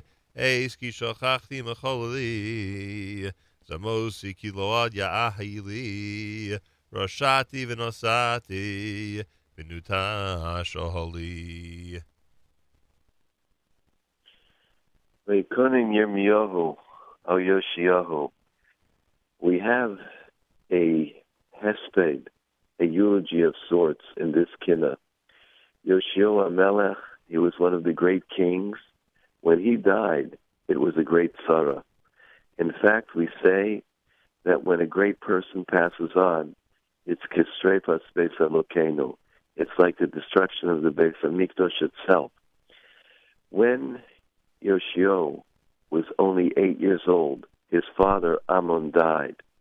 And it's interesting that his father and his grandfather were Rishonim, they were evil, they were those that sinned, Umachti et Rabim, and they caused many other people to sin. In particular, the sin of Avodah Zarah, or idol worship. When Yoshiyahu was 18 years old, he took over the kingdom. The young man Yoshiyahu understood that there was something greater in this world, and he began to look for Hashem. Just like Avraham Avinu was born into a house of Avodah Zarah, but he looked for Hashem. He wanted to know the true Hashem.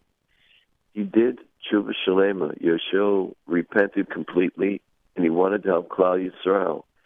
So he went all over Eretz Yisrael, all over the land, in order to bring people back, to bring them closer to Hashem. When he was 31 years old, he actually went from house to house to clean out the Avodah Zarah that people had. He went all over and made a clean sweep so that Bnei Yisrael should come back to their Father in heaven. It happened to be that one day, Yoshiyahu got a letter from the king of Egypt, and he asked a favor. He asked that he would like to go through Eretz Yisrael because he had a certain enemy in the north of Eretz Yisrael, and he wanted permission for his armies to pass through. However, Yoshiyahu was misinformed. We have a pasuk, we have one of the verses in Vayikra, in Leviticus, and it says, I will give shalom ba'aretz. No one passes through, a sword cannot pass through. He didn't realize that it did not mean for this time that Paro, the king of Egypt, could not pass through with a peaceful time. He was not looking at that moment to start up with Bnei Yisrael. And so he refused. When he refused, unfortunately, that was his downfall. And because of that, eventually, it led to his death. Yoshiyahu was one of the greatest that we had. Look what he did. Look what he did for Bnei Yisrael. Look what he did to get rid of all of the idol worship. However, because of that, he had to be taken out from this world. Yirmiyahu delivers a special hesped, a special eulogy, talking about the greatness of Yoshiyahu, the greatness of a leader that was able to go against the tide, that was able to clear up that which was not just, not moral, not ethical, did not worry about anyone. Because of that, there was a tremendous level that Yoshiyahu had reached that merits having a special Kinot that we read every year. Lokom Kumo, we say in the Kinot, Mimos Avigdor, that nobody ever stood up like him. No one arose of his great exalted personage from the days of Avigdor, which of course is one of the names of Moshe Rabbeinu, of the great Moshe, the leader. We ask, why is the name Avigdor used in this Kinot? The reason, of course, is because Avigdor means that he mended the breaches. He took care of that in Klal Yisrael that were things that needed to be fixed. It needed rectification. And so too Yoshiyahu, when he completely destroyed the Avodah Zarah, he completely destroyed the idol worship. It was like Moshe Rabbeinu, who came and fought against the Egel Azov, the golden calf. There are two things that this great Kinot helps us. One, a hesped is a description of the person that we lost. We have to know, who can we look up to? Who do we try to emulate? Who do we want as our great stars, as the people who are, for lack of a better word, are superstars. It's someone like Yoshio. Secondly, it's a description of how sad it is to be without him. The Chassam Sofer says, what is a hesped? What is eulogy? And he says, just jumble the letters, turn them around. From the word hesped, you get hefsed. You know what it is for us, the loss, to be without the individual. Just one very interesting idea. In dealing with this particular Kinot, we understand that not only are we missing the physical structure of the Beis HaMikdash, but we're also missing the greatness of the individuals that had lived at that time. We're also missing the level of service of avodah, of Kohanim and Leviim that did a very, very special job in Klal Yisrael. All these things are missing. And the Chafetz Chaim used to say that it's important that the Leviim, they know their laws, and that the Kohanim, they know their laws. And at any moment when the third Beis HaMikdash is going to be built, we look forward to seeing them once again. We know that the Kohanim, when they prepare to bless us for Berchas Kohanim, we know that there are certain things that they can get into this world. It says in the Svarim, in Derech Mitzvah Sechon and others, that we can't get for ourselves. So we pay homage to the fact that there are those that are actually involved in the real daily avodah of the Beis HaMikdash, a daily service. And that is something that is special for us to know. It's going to happen once again. And the Leviim and the Kohanim, they guard themselves during this time. They continue to do their service. Maybe it's on a much smaller level, but still it's significant that in the future, Vashev Kohanim, Avodosam, Leviim, Neshiram, Lezirim, that they're going to be reinstated. And we look forward, especially on the day of Tisha B'Av, sad as it is, we look forward with an eye towards the future for the time that they're going to be reinstated. We continue with our Kinot service with Kinot number 13, the first and last sections of Eiko. Eiko Omer Kares Le'al Befetzach Bivris Ben Absarim Ko Yeh Lanetzach Ve'hinato Bulu'u Atzomai Beretzach Lama Elohim Zonach Dolonetzach Eiko Gash Kesel Yolol Ratzosecha Nelachad Ko Pitu Beidosecha Ve'hinato Dakaru Befelach Rayosecha Yeshan Apecha Bitzon Marisecha Eiko Shiva Shofaros Eretz Kos Haseh Sheishes Yomim Lahapil Chomalo Oretz Ve'hein Atosh Yorim Tavu V'Oretz Sorafu Kol Moadei El B'Oretz Eiko Chuos Asomei Otzar V'cho Amar Asher Lachozim Notzar Ve'hein Ato Tubuchu Prochai Bachatzar Ad Mosai Elohim Yechoref Tzor. In the Eiko, we ask what happened to the power of Ko, Chosei. And it's interesting that Chosei, if you'll ask anybody, what does that remind you of? They'll say, of course, Chosei Kislev, the 25th of Kislev, or Chanukah, because Chanukah is the secret of our power, of Bnei Yisrael, of the Jewish people. It's the secret of Mesiras Nefesh, of self-sacrifice. We learned that when we got the Torah, Hashem said, I'm not giving it to you because you're the smartest. I'm not giving it to you because you're the strongest. It may or may not be. I'm not giving it to you for any of the reasons that you might think. The only reason I'm giving it to you for is because I know you're going to have Mesiras Nefesh. You're going to have self-sacrifice for my Torah. We say, what happened to all of that? What happened to that power? What happened when we used to be somewhat protected and that things didn't happen haphazardly, like it seems as though sometimes today in our world, we can't explain certain things that go on. Certain great tzaddikim, Nashim Tzidkaniyos, that are removed from our midst. What happened to all of that? That bracha that we had?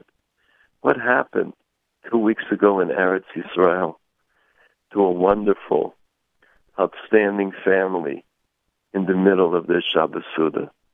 What happened to them? What's going on? So this is what we do when we come to Tisha B'Av.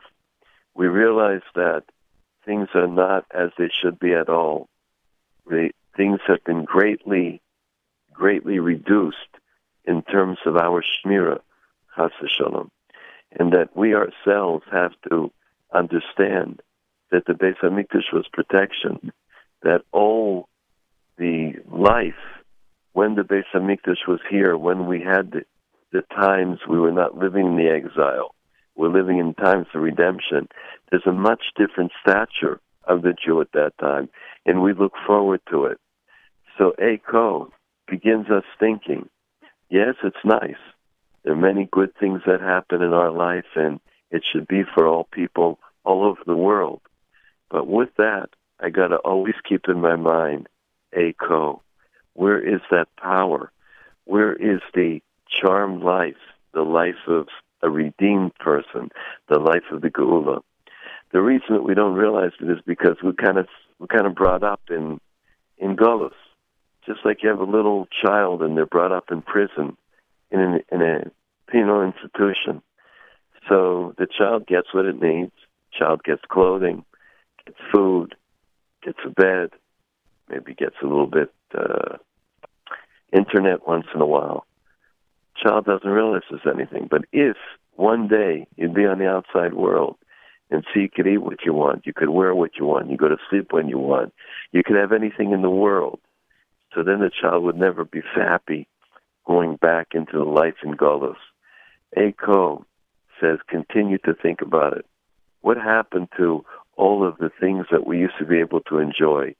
And when we start to dwell and we start to think about it on Tisha B'Av, then we start to thirst for it. There isn't anything greater than a person that thirsts for the Geula, a person that thirsts for redemption. At the end of 120 years, every person is asked one question among a few, and that one is, Tzipisa Yeshua. Did you wait for Yeshua? Did you wait for the salvation? Did you say, wait a minute, I got a pretty good Golus, I got plans now for Shabbos Nachmu, everything's taken care of, no worries? Or do we say, no, I'm waiting for the Geula. I need a different existence. I need Eretz Yisrael secure and protected. I need everybody living together. I need a Beis Hamikdash. If a person says that, then it's much different. Just in conclusion on this, the Chofetz Chaim one time delayed Kabbalah Shabbos. It was Friday night. It was time to inaugurate the Shabbos, start the daven, and he delayed it. And they didn't know why he's delaying it. But if Chofetz Chaim says, wait, you wait. Finally, the Rosh Yeshiva that was there gently walks over to the Chofetz Chaim and says to him, he's not coming. He's not going to come anymore today. The Chofetz Chaim looked at him. He said, oh, okay, then we should begin Kabbalah Shabbos. It was explained that the Chofetz Chaim knew that the Mashiach cannot come on Shabbos. So he delayed starting the Shabbos. There were a few minutes left, and he thought he still might come. He was hopeful. When he realized already that it was too late, the Mashiach was not coming, then he said, okay, you could be in Kabbalah Shabbos. Our lives should be in that way, that we wait for the Geula, that we wait for all people to be healed, that we wait for there to be world peace. We wait for everyone to do tshuva and to become closer to Hashem. And all the children that have gone away, that they come back. All the kids that were turned off, that they find their way back. And they reunite with their mothers and fathers. And the fathers and mothers wait for the children. and all the people that have gone off in various ways, that they're able to come back, and that everybody is healed, and that everyone needs a refuah, will have it. We're waiting for those days, for the better days ahead. That's why when Hashem says, Tisha Yeshua, did you wait for the salvation? Did you wait for redemption? Every person has got the answer at that time. I waited with bated breath. We continue with our Kinot service under the inspirational leadership of Rabbi Dovid Goldwasser at America's one and only Jewish Moments in the Morning radio program. Heard on listeners-sponsored digital radio around the world on the web at NachumSegal.com, on the Nachum Segal Network, and, of course, on our amazing NSN app. We continue with Kinot 17, the first and final sections of Im Tochalna Alalayli. Im Tochalna Nashim Piryam Olei Tibuchim Alalayli. Im Tvashelna Nashim Rachamanios Yiladim Hamadudim Tvachim Alalayli. Im Tigozna Pias Rosham V'Sigsharna L'Susim Porchim Alalayli. Im Tidabak L'Shon Yonek L'Chech B'Tzimaon Tzchichim Alalayli. Im Talmena Zol Umaso Boin Vashels B'Hnenu Tzarchim Alalayli. Im Teira Ena Rakos Vanugos Kvulos Al Yad Rav Tabochim Alalayli. Im Tishkavna Bein Shvatayim Benos Nedivim Meshubachim Alalayli. Im Tisalafna Habsulos Vabachurim Tzimaon Tzchichim Alalayli. Baruch HaKodesh Nemulam Marim Hoyal Kol Shchenai Haraim. Mashihikra Modim Eis Asher Asula Modim. Im Tochalna Nashim Piryam Mashmiim. V'mihireg v'mikdash Adonai Kohen Navi Lo Mashmiim. In this Kinot, sad, upsetting Kinot, we read in the lead, Im Tochalna Nashim, if women who were so merciful and had the feminine aspect of mercy and compassion, were forced at that time to the level of depravity that they ate their own children. It's a very difficult thing for us to incorporate in today's times, how the world could be changed so much that you have a merciful person that actually seems to be that they turn cruel. We're not able to understand it, and we can't ever judge another person because it is impossible. A person can only say, I don't understand the other individual. Don't ever judge your friend until you're standing exactly in their shoes. And you never know. You never know exactly where they're at. Here, we find that they did something bad. They did something that to us it's a horror. It is so horrific that we can't even think about it.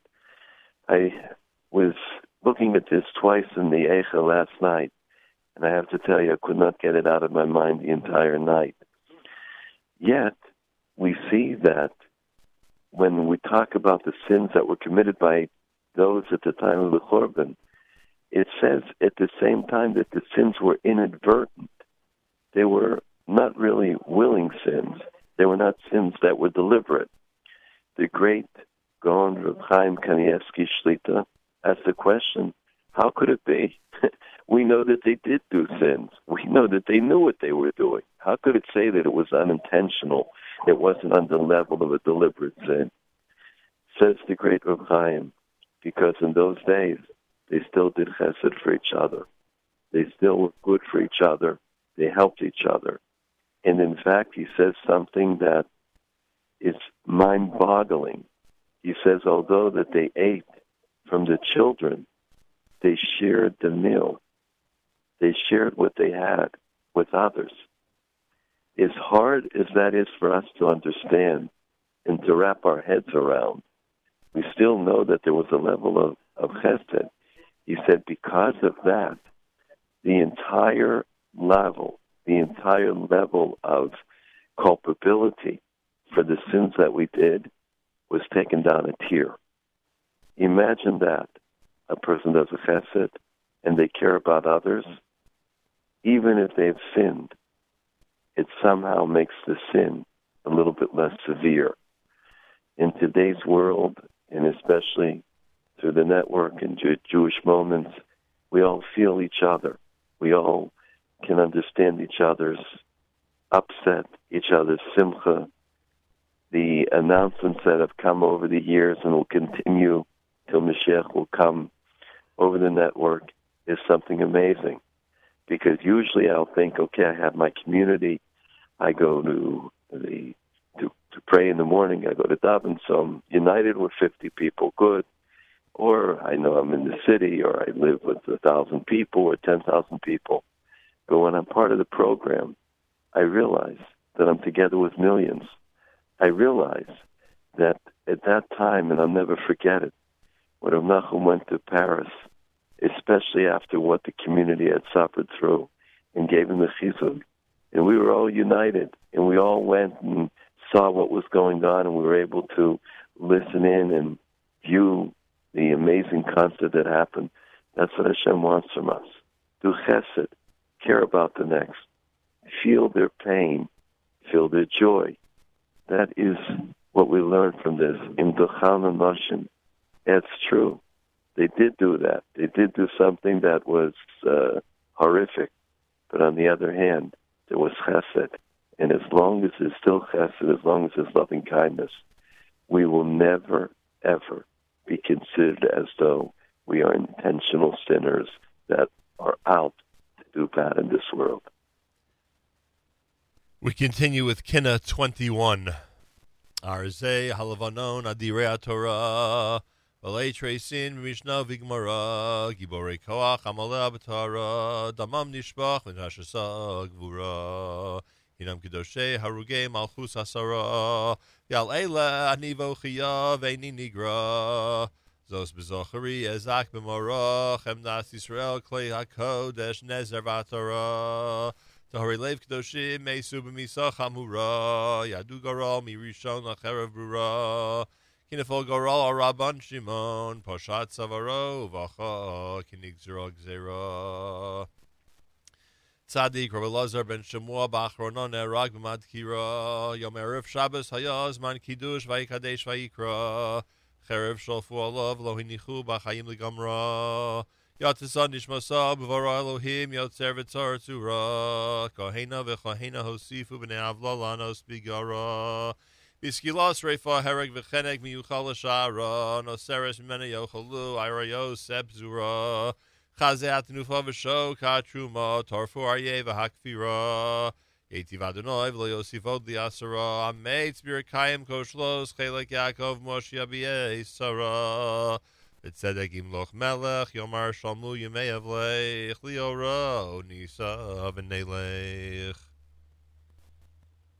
Arzei Havanon are the great cedars of Lebanon. We go through the Asar Harugei Malchus, the great 10 martyrs. It's pointed out that we read about the martyrs, and it is somewhat of a hesped, it is somewhat of a eulogy. Just remembering that there were such great people that lived in this world that showed us by example of what a life completely dedicated to Hashem and to His Torah is all about. We have the Arzei Havanon perhaps at the saddest day of our Jewish calendar. It's a day when everybody is involved in mourning. It's a day when everyone can relate to whatever sorrow, God forbid, is going on. We relate it to the destruction of the Beis HaMikdash. And with that, we come to a very clear understanding that it's those leaders that are able to give us the chizuk that we need, the inspiration that we need. Even at the time of their death, they were able to provide us with an example of what true heroism is, of what self-sacrifice is. And it's because that we learn each one and what they did and how even the lowest of the low, the one who was the executioner, asked the Rishon, if I'm going to jump in the fire with you, can I have Olam Haba? will I be rewarded with heaven? Now, for us to understand that, how could it be that an executioner, a cruel, blooded, cold-blooded person that kills people for a living, does it like another individual would go and make a bank deposit, and these people are killing, and all of a sudden he's the one that's moved to ask if I'll jump in the fire together, will I have olam haba? We'd have to say that if a person will listen to the examples that we see around, if a person will be able to take from the greatness that we have in Klal Yisrael, I think that we can change ourselves. If the executioner could do it, so certainly we who are compassionate in thinking, we can also do it. And that goes for all modern-day examples that we have of people in the community that are self-sacrificing for us, of the individual that helps in the shul, of the person that serves on the Chevra Kadisha, of the Hatzolah member, of the person that serves on Chaverim, of the individual that helps out with Misaskim, of the person that is careful to gather money for tzedakah or makes the weddings for poor people, the individual that sees to it that they go and take the extra step in order to help out Klal Yisrael. They're also ours, they have known. It comes during this time that we realize that we've got to take a moment and think about the great people who affect and who interface with us in this world. When we do that, so we begin to understand two things. Number one, we have a great zechus that they live here, that they shield over us. It happened to be that in the old country, there were quite a few din Torahs, there were actual court cases, because there were two cities that were fighting. When a great tzaddik or a tzaddikus would pass on, they would want them to be buried in their cemetery, in their land, in their city. And it would sometimes be a court case. And both cities would present their tainas, their arguments, why the tzaddik should be buried with them. In fact, the Chassam Sofer heard a famous din Torah, a famous court case about this. Why? Because they realized the protection that a great personage affords. They realize that it's a power to shield over the land. We pray for the Chachmei Yisrael. We pray for all the leaders. They should be healthy and strong.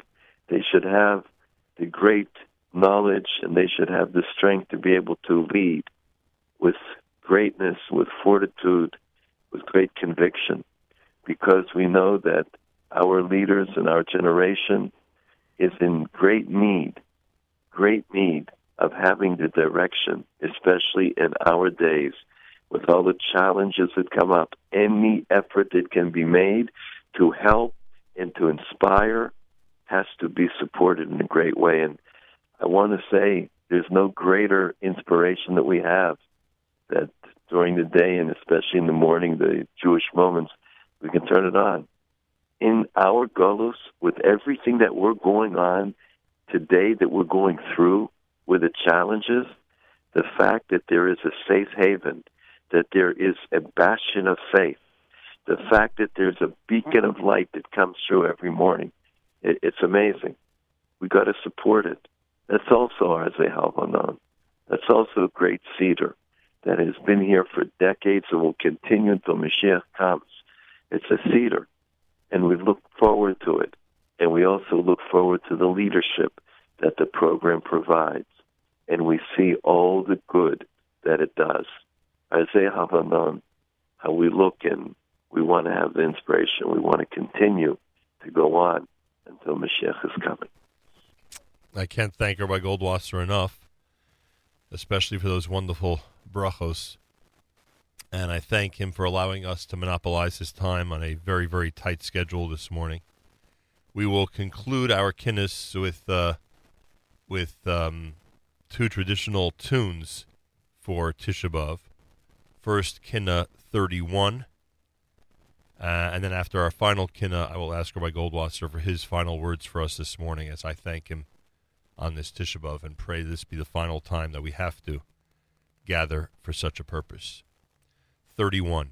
Eshtukad Bekirabi, Bahalosi Alibi, Bitseisi mi Mitzrayim, Kinim Vayira, Laman Askira, Bitseisi mi Rushalayim, Oz Yashir Moshe, Shir Lo Yinashe, Bitseisi mi Mitzrayim, Aikoneni Yirmiya, Venanehiniya, Bitseisi mi Rushalayim, Beisi Hiskonon, Veshachan Hoanon, Bitseisi mi Mitzrayim, Vachamasel Shachna, Laikanina, Bitseisi mi Rushalayim, Rina v'Yeshua v'chatzos ros hatrua b'tzeisi mi Mitzrayim zakas olol v'nakas chalal b'tzeisi mi Yerushalayim shulchan u'menorah v'chalil u'ketorah b'tzeisi mi Mitzrayim elil v'soeva v'esel u'matzeva b'tzeisi mi Yerushalayim Torah u'seuda u'chalei achemeda b'tzeisi mi Mitzrayim sason v'simecha v'nasyagon v'anacha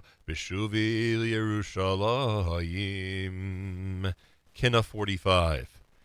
Eli Tzion v'yareha k'maho isha v'tzireha v'chivesulach agurasak al bal niureha Alei Armon asher nutash v'yashmasa nadareha v'al biyas mechar feyel b'soch mikdash chadoreha Eli Tzion v'yareha k'maho isha v'tzireha v'chivesulach agurasak al bal niureha Alei kolos mechorefeha V'yeis rabu f'gareha V'al rigshas migadfeha B'soch mishkan chatzeireha L'tzion v'yareha K'mo isha v'tzireha V'chivesulach agurasak Al bal niureha Alei shimecha asher chulam B'fi kamei mitzireha V'al tachan yitzafechulach Shov u'shma amoreha Eli Tzion v'yareha K'maho isha v'tzireha Chivesulach agurasak Al bal niureha Eli Tzion, the high point of the Kinot, in which we talk about Klal Yisrael that cries like a woman that is suffering from the pains of birth. It is perhaps one of the saddest of all the Kinos. It's the one that the nigun, the melody itself, is haunting. We realize when it comes to Eli Tzion that it's talking about all the tzaras, all of the challenges and all the times of challenge throughout Jewish history. It is a time when we look forward and we fully realize that although we are going to end the Kinot portion of Tisha B'Av with this Kinot, we realize that it continues. And throughout the entire year, we're always going to continue and remember the Beis HaMikdash. We're going to speak about it 3 times a day. We're going to every once in a while wake up, maybe at Chatzos, maybe midnight, and shed a tear for the Beis HaMikdash. Under the chuppah, we're going to sing, and we're going to remember Imulol Aletz Yerushalayim, and the chassid will have a little bit of ash on his head, and we'll remember, we'll break the glass, and we'll remember that no simcha is complete until we'll have the Beis HaMikdash back. Yerushalayim will be complete. It's something that we all know that we look forward to in the future. And when we cry during the very last Kinot for Tisha B'Av, we all understand that there are ramazim, that there are hints talking about the future greatness, even at the saddest time of life. It's interesting that on Tisha B'Av, even though it seems to be that which day could be worse, but yet we have tradition that Mashiach was born on Tisha B'Av. We have a tradition that great things will also happen even on Tisha B'Av itself. The great Rabbi Yochanan of Stalin would say when he came to Eli Tzion, where we're at right now, he said, when I recite this Kinot, I become flooded with memories. I saw also a Churban. I saw destruction. When Jews went with their talis and their kittel straight into the fire, when mothers and children were nereg al kiddush Hashem, to sanctify Hashem's name, I saw the horrors. I'm reminded of this. I'm reminded of something I simply can't say over. Oy va'avoy, woe is to me what I have seen. We bless all of Klal Yisrael that the future in all the sights of all the children, the sights of every single person living, should only be good sights. V'areinu b'binyano, show us Hashem, the building, the rebuilding of Yerushalayim, of the Beis HaMikdash, v'samcheinu v'sikuno, and may we all rejoice together, bimheira, quickly in our days. Amen. Rabbi Goldwasser, I have so much to thank you for, but this morning all I will say is one big thank you. Thank you so much for inspiring us this morning. And an easy and meaningful fast to you and everybody who's listening. Amen. Amen. I thank Rabbi Goldwasser. I can't even begin to sum up how incredible a Tisha B'Av services has been. It's short, it's comprehensive compared to what happens in synagogues, but I know so many people around the world appreciate it, and I'm proud to be part of it, proud to have Rabbi Goldwasser as a partner in it, and we are proud to present it. Tisha B'Av morning here at JM in the AM. We will continue with Rabbi Beryl Wine's analysis of the Haftorah for Tisha B'Av, Asof Asifim, and then I'll come in with my final words before 9 a.m. Eastern Time this morning here at JM in the AM. In the desert I will sit and mourn, because the Churban that the enemies of Israel brought to the country is such that nothing is left. He describes it in terms of a great locust that consumes everything in front of it, so that nothing is left. Even the oases in the desert are destroyed. A little like Kuwait looks. Right? Nothing is left. I mean, if you just think of the enormity of the destruction. So the poor Emir will have to spend some $180 billion that he has stored all over the world, but that doesn't in any way mitigate the destruction that occurred. That's what the Navi describes here. Ki nitzasu mibli ish over. The country, the oases, the mountains, the roads are forlorn. Mibli ish over. There is no traveler that passes. Nobody walks. Nobody goes anywhere. There's no travel. V'lo shomu kol mikneh. No longer is heard in the countryside the sounds of the cattle, meaning the sounds of domestic agricultural life. It has all been quieted. Me'of hashamayim v'ada behema nodedu holochu. The birds of heaven, the animals of the earth, nodedu, have wandered away. Holochu, have gone their own way. They are no longer here. They're no longer present. They're gone. So the history of the Jewish people in the land of Israel is that for well over 1,000 years, the country was barren. There were no animals. There were no birds. There was nothing. Just stones, sand, emptiness. The Ramban says that was part of God's plan, is that no one came to inhabit the country. All the Palestinians who are there now all came after the Jews. If you read Joan Peters' book From Time Immemorial, so she documents there how the entire Arab immigration into Palestine is in the last 100 years. When the Jews developed the country. But the country was empty. No population. And when there are no human beings, there are no animals, nothing. a scene of ultimate desolation. V'nosati es Yerushalayim legalim. So Jerusalem was mounds, like tells, archaeological digs, just mounds of rubble. Gal is like a mound, a monument, a bunch of stones piled one on top of the other. Gal Aid. Ma'on Tanim, it became the home of jackals, of wild animals who live in the desert, who live where no one else lives.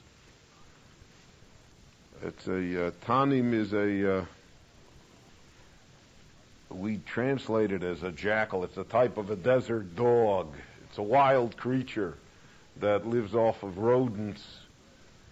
It's a fierce predator. But it does not live anywhere where there's civilization. It lives in the wild.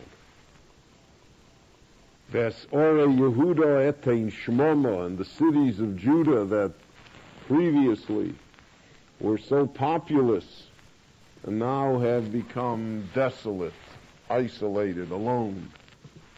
Mibli Yoshev, with no one there, no one that's present. Now the Novi moves to another topic. Famous psukim here in the Novi. From here to the conclusion of the Haftorah are some of the most well-known and famous and strongest psukim in all of Tanakh. I mentioned to you before, this Haftorah is enormously powerful. It's enormously sad. That's why they laid it all on Tisha B'Av. The Haftorah is so strong we don't read Eicha in the morning. This Haftorah sums up everything there is to say in the Book of Lamentations. It's almost as though if we had this Haftorah plus Eicha, that would be too much to bear.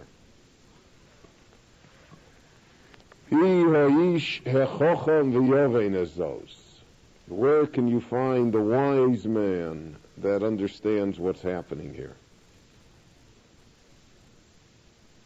Who knows what happened here?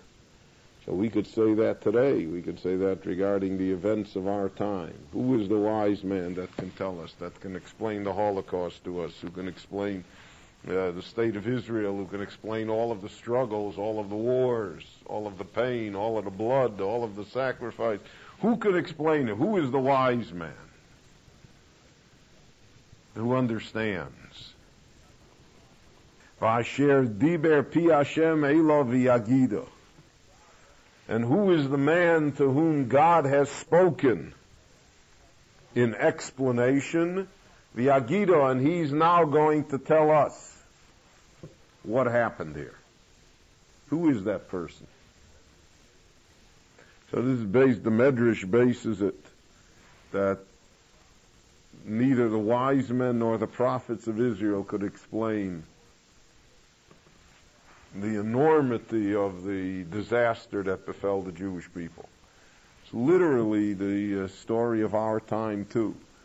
All of the reasons that are advanced by many for the Holocaust and for everything else that happened to the Jewish people all fall hollow.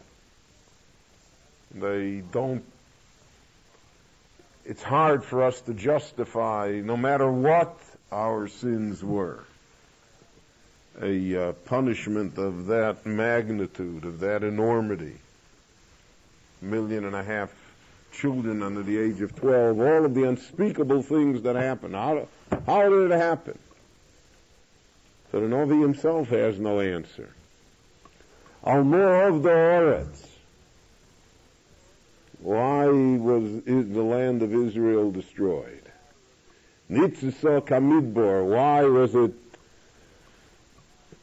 burned, parched, like a desert? Mibli Over, that it has no inhabitants, that no one lives there, no one visits there. Why did this happen? So the Gemara says no one could answer that. So God came and answered it. But God answers it in a way that's not understandable to us. To God, it's an answer. To us, we find it hard to understand it. Vayomer Hashem, God said, Al ozvom es torosi asher nosati lifneim. Because they have forsaken the Torah that I placed before them. That's the root cause of all of these troubles. Because they no longer wanted to live a Torah life. They were no longer loyal to it. V'lo shomu b'koli, they did not hearken to my voice, to all of the prophets that I sent. V'lo holchu bo, and they did not want to go in the path of righteousness, in the road of the Torah. They did not want to follow its lifestyle, its value system. Instead, vayailchu acharei shrirus libam, they wanted to go according to the wildness of their hearts. Whatever their heart wanted, they wanted to have. It's like someone who is uncontrolled. He wants this, he wants that, he doesn't know what he wants. He just wants to be wild. Ve'acharei abolim, and they went after the idols. Asher limdu mavosam, that their forefathers had trained them already. This isn't just this generation, but that this was part of their heritage, so to speak. So the Meforshim say here a number of great ideas. Number one, that they went after the idols not because they believed in the idols. They went after the idols because they wanted to go after what their hearts wanted. So they needed a philosophy that allowed them to be immoral. A great deal of the Western world today follows in that. They want to be immoral. They want to do whatever they want. So therefore, they invent a philosophy that justifies it. They say it's unhealthy to be inhibited. Other such, what drives much of the psychological explanations of man and justifications of man in the 20th century is the fact that man does not want to be bound to any moral system. Man does not want to be disciplined. The Talmud tells us that the Gemara in Gittin tells us that the great Rav Yeshua Reb Hanania came to Rome, to one of the great cities in the Roman Empire, where he heard a Jewish child was imprisoned, and he stood at the gate of the prison. He stood by the window, and he said the first half here, Almo of the Oretz, why was the land destroyed? And the child answered from inside the prison, Vayom Hashem al ozvom es torosi, because they forsook the Torah. So the Tana Rav Yeshua said, if there's such a child that he understands that, then I will redeem him no matter what the price is. He paid an enormous price to ransom him, to redeem him, and the child became a great Talmid Chacham. The great Rabbi Shmuel was that child who was in prison. But again, the question that he asked is why, which is the most difficult question to answer. Almo of Doretz, why was the land destroyed? So people say, it was destroyed. It was political. They didn't have a strong enough army. It was economically not viable, etc. None of those excuses are true. The country is destroyed because of its lack of moral fiber, because of the fact that it did not follow the Torah. We find the same reasoning in the Talmud always. The Talmud asks, whenever they saw an older person, they said, Bameh rachta yomim, how come you lived so long? So nowhere in the Talmud is the answer given that I exercised, or I took good care of myself, or I went to sleep early at night. The answer is always found in a moral thing. I did this good deed. All my life I devoted myself to this task. Because our rabbis always ask the question deeper than what looks on the surface. It's not enough just to exercise. It doesn't mean you're not supposed to exercise. But that's not the full answer. That doesn't say the reason. So here also, it doesn't say that the reason for the destruction of the Jewish state in the time of Yirmiyahu and later in the time of the Second Temple was because of the fact that the empires were stronger than they were. And because this Jewish state had existed for hundreds of years, always were stronger empires against them. But because of the fact that they were morally bankrupt. In the end, all the notes were called in. They were just wrong. And eventually they paid the price. Therefore the Lord God of Israel says, I'm going to, this people will be fed the bitter herb, which is lana. It's an herb that is the Latin name for it is artemisia, which I'm sure does something for everybody. But it's a very bitter herb. So it's not poisonous, but it's very bitter. But vishkisi mei rosh, I shall give them to drink waters of rosh. Rosh is already a poisonous substance. The drink that they will drink is like hemlock. It will destroy them. Now that's the description of the exile. That's the description of the punishment that's brought upon the Jewish people. I shall scatter them among nations that neither they nor their fathers ever heard of them. The scattering of the Jewish people throughout the world. So in our time we begin to realize how far the Jewish people are scattered when we see the ingathering of the Jewish people.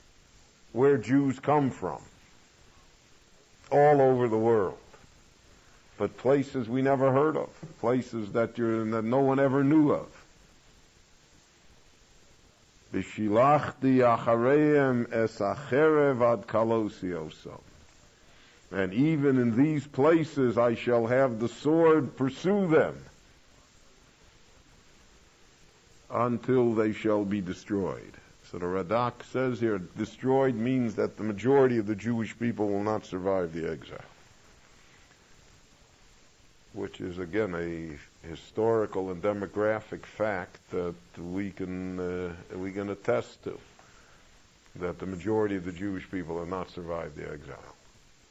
Not physically, well, if we count it physically or spiritually. And the sword has pursued us wherever we have been. Again, the frightening comment, but the frightening comment is that he's standing 2,600 years ago and talking about today. And he sees it. Kol Amar Hashem Tzvokos, he's bonenu. Think about this. He's bonenu. Give it some thought. Think about it. Think about your situation. What is happening? V'kiru lamkonanosu svoeno. Call the professional mourners. There were women who attended funerals and who mourned and wept. And that was their profession. They were professional criers. And that's true in the Near East today, in the Middle East today, in the Arab, and it was true in Eastern Europe also. That if a person wanted to have a deluxe first-class funeral, so then they hired people to come and cry, because otherwise nobody cried. So they hired people to come and cry to raise the emotions of the moment. Those are the Mekonanos. They are the professional criers, the professional weepers. So in our time, when the macho is just the opposite, right? Not to cry. So we don't have that institution prevalent. But it was well known in the ancient world and even till our time. Velachachomos, and to the wise women who know how to mourn, shilchu, send for them v'savono, and let them come. And over here it's almost a he makes a mockery of it. Sarcastic. Usmaherna, tell them to come quickly, because the Churban is here. You don't have time to delay. V'sisena oleinu nehi, and let them raise this song of weeping, of elegy about us. Let them moan. V'seiradno eineinu dima, let them cause that our eyes should drip with tears. V'apapenu, apapenu are our eyelids. Yizlu moyim, should run with water. Call them, that they should awaken within us the emotion of tears. It's interesting, the Novi says that the Jewish people had sunk to such a level that they couldn't cry anymore. They didn't even appreciate what was happening to them. You had to call the professional criers in order to instill in them that emotion of the destruction. Because there is a voice of weeping, of elegy, of crying that is heard from the mountain of Zion. And the voice says, Eich shudodnu, how have we been despoiled? How did it happen that we have been so despoiled, that everybody that wants to can come and rip us off and take a piece from us and rob us and do whatever they want? How did this happen? Boshnu ma'od, we are terribly embarrassed. It's a shame for us. Ki ozavnu oretz, that we are forced out of our own land. That we are thrown out of our own land. So that was always thrown up to the Jewish people and throughout its long exile, that they were a homeless people, the wandering Jew. The legend of like the Flying Dutchman, or the man without a country, who was condemned to travel on ships throughout the world, never being a citizen of any country, never having a place. So that was always seen as a shameful experience. Not just painful, but shameful, that no one wanted him. It's not till the 19th century in most of the countries in Europe that Jews became citizens of those countries, and it didn't really help us at the time of test. It's hard for American Jews to feel that way, because we all feel we're Americans. We're all citizens, and we're Americans. Again, that's the blessing of this country. But the truth of the matter is that in no other part of the world the Jews feel that they're part of the country, even though they are citizens. Even you'll go to France, even in England, in many, many parts of the world, the Jews feel that that they have their bags packed. In the United States, we feel that that's not true. Ki ozavnu oretz, we have been forsaken. We don't have a country. Ki hishluchu mishkanoseinu, they have thrown down our dwelling places. We have no country. They have thrown down the country. They've torn down the wall. We have nowhere to go. Kishmano noshim dvar Hashem. Again, the Novi speaks to these women. He has the fascination with these women, with the professional mourners, with those who come to cry. Kishmano noshim dvar Hashem. Let the women hear what God says. V'sikach oznechem dvar piv. And let your ears absorb the words that God has to say. In other words, be cognizant of what's happening here. V'lameidno b'noseichem nehi, to teach your daughters nehi, how to weep. Train the next generation, the Novi says, because it's not going to be over in a minute. You're going to need another generation of criers. You're going to need the next generation of weepers of professional mourners. The Isha Re'usa Kinot, and let every woman teach her friend, Kinot, how to mourn, how to say and sing the songs of sadness. Ki Olo Moves B'Chaloneinu. Again, the great posuk, frightening posuk. Death has jumped in our windows. The imagery. Sometimes death comes in through the door. He's expected. And sometimes there's, God forbid, a tragedy and death jumps in through the window. Like an armed burglar that no one expected. That's the imagery of the Novi. Leaps through the window. Bo b'armanoseinu, he has come within our palaces, meaning our most protected places, where we felt that we were not in danger, and we could not be reached. I was in Israel for so I went to see some of the damage that the Scuds did on the way to Bnei Brak. So I went near Savion, right? So you got the fanciest, most expensive homes, right? And some of them just leveled, right? So one of the ironies of the homes is that the only thing that was left around it was the big high fence, which is meant to keep out all the intruders, right? So that's the only thing that's left. The house is leveled. That's Bo Barmanoseinu. It has come to our palace. In the palace where we are protected and at home, we have the burglar alarm system. And death has come in. Lahachris olel michutz. It has cut off the infant in the street. Killed our children. Bachuri merchovos. The young men who walked in the streets have been felled by the enemy. So that description that the Navi says is again the description of the exile, the description of the destruction of the Jewish people, and the powerfully descriptive form of how he sees death as an intruder that leaps in through the window, completely unexpected.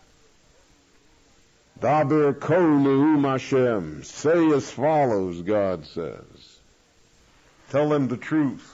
Don't sugarcoat it. Don't portray it in a more positive light. Daber kol. This is what you should say. V'noflo nivlas ha'odom kedomen al pnei hasodeh. Corpses of people will fall like dung in the fields, of no value. So again, unfortunately, in our generation, we have lived to see that this is a literal description. It's not to be taken just allegorically or figuratively, but taken literally.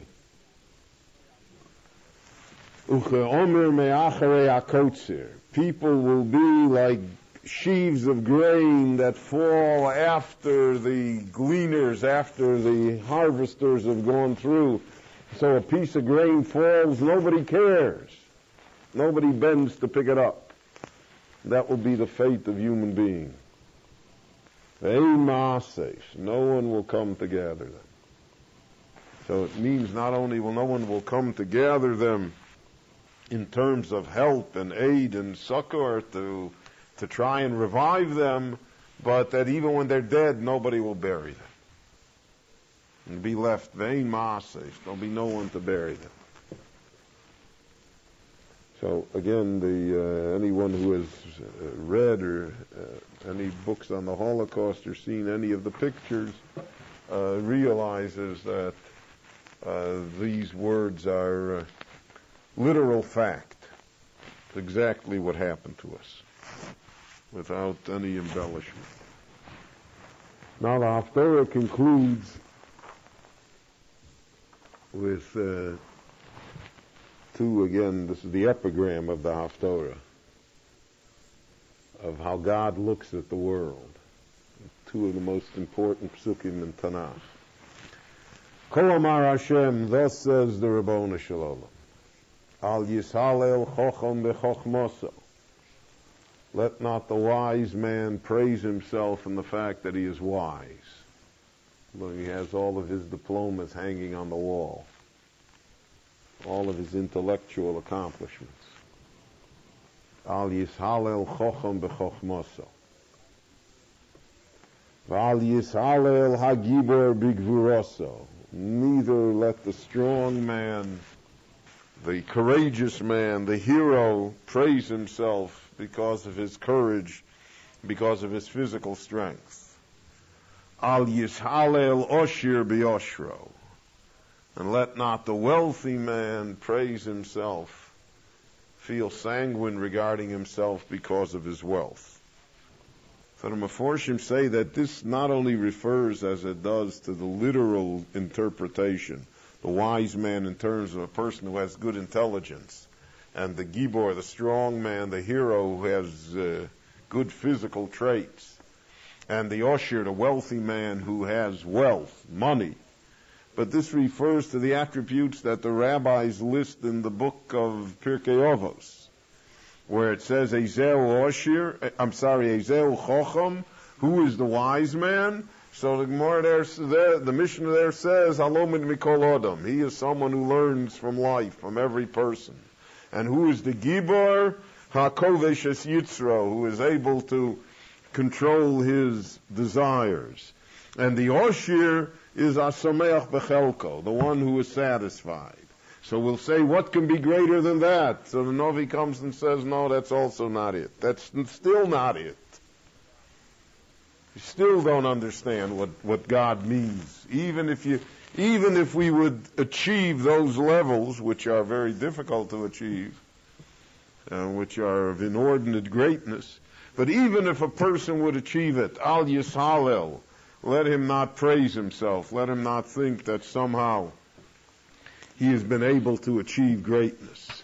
Kim bezos yishalel hamishalel. If you want something to be proud about, proud of, you want to say a compliment about yourself, God said, I'll tell you what the compliment is. Haskel v'yodoa osi. That they know what I am. They know what I want. That they have a clue as to what God wants in the world. That they have an attachment to me, which is the highest of all accomplishments. I always mentioned that Rabbi Rosenberg, Zichrono Livrocha, always used to say, "Was sagt Gott?" What does God say to this? What would God say to this set of circumstances? So my caveat to that is, if you can't think in terms of God, so what would the IRS say? But that's Haskel v'yado osi, to understand, what do I say about it? How do I view it? What do I think about it? That's the basic question of Jewish life. It's the basic question in life generally. Ki ani Hashem oseh chesed mishpat u'tzedakah ba'oretz. And here God defines himself. I am the Lord, oseh chesed, that does, chesed is kindness, righteousness, goodness. God only wants to do good, not bad. Mishpat, a sense of righteousness, of justice, of truth. That's what mishpat is. Utzdaka. So tzedakah here means not charity, because charity here is included in chesed. But tzedakah means doing what is right, what is moral, what is correct. The Lord prides himself, Kaviochel, on those three things: on goodness, on truth, and on righteousness, on rectitude, on moral rectitude.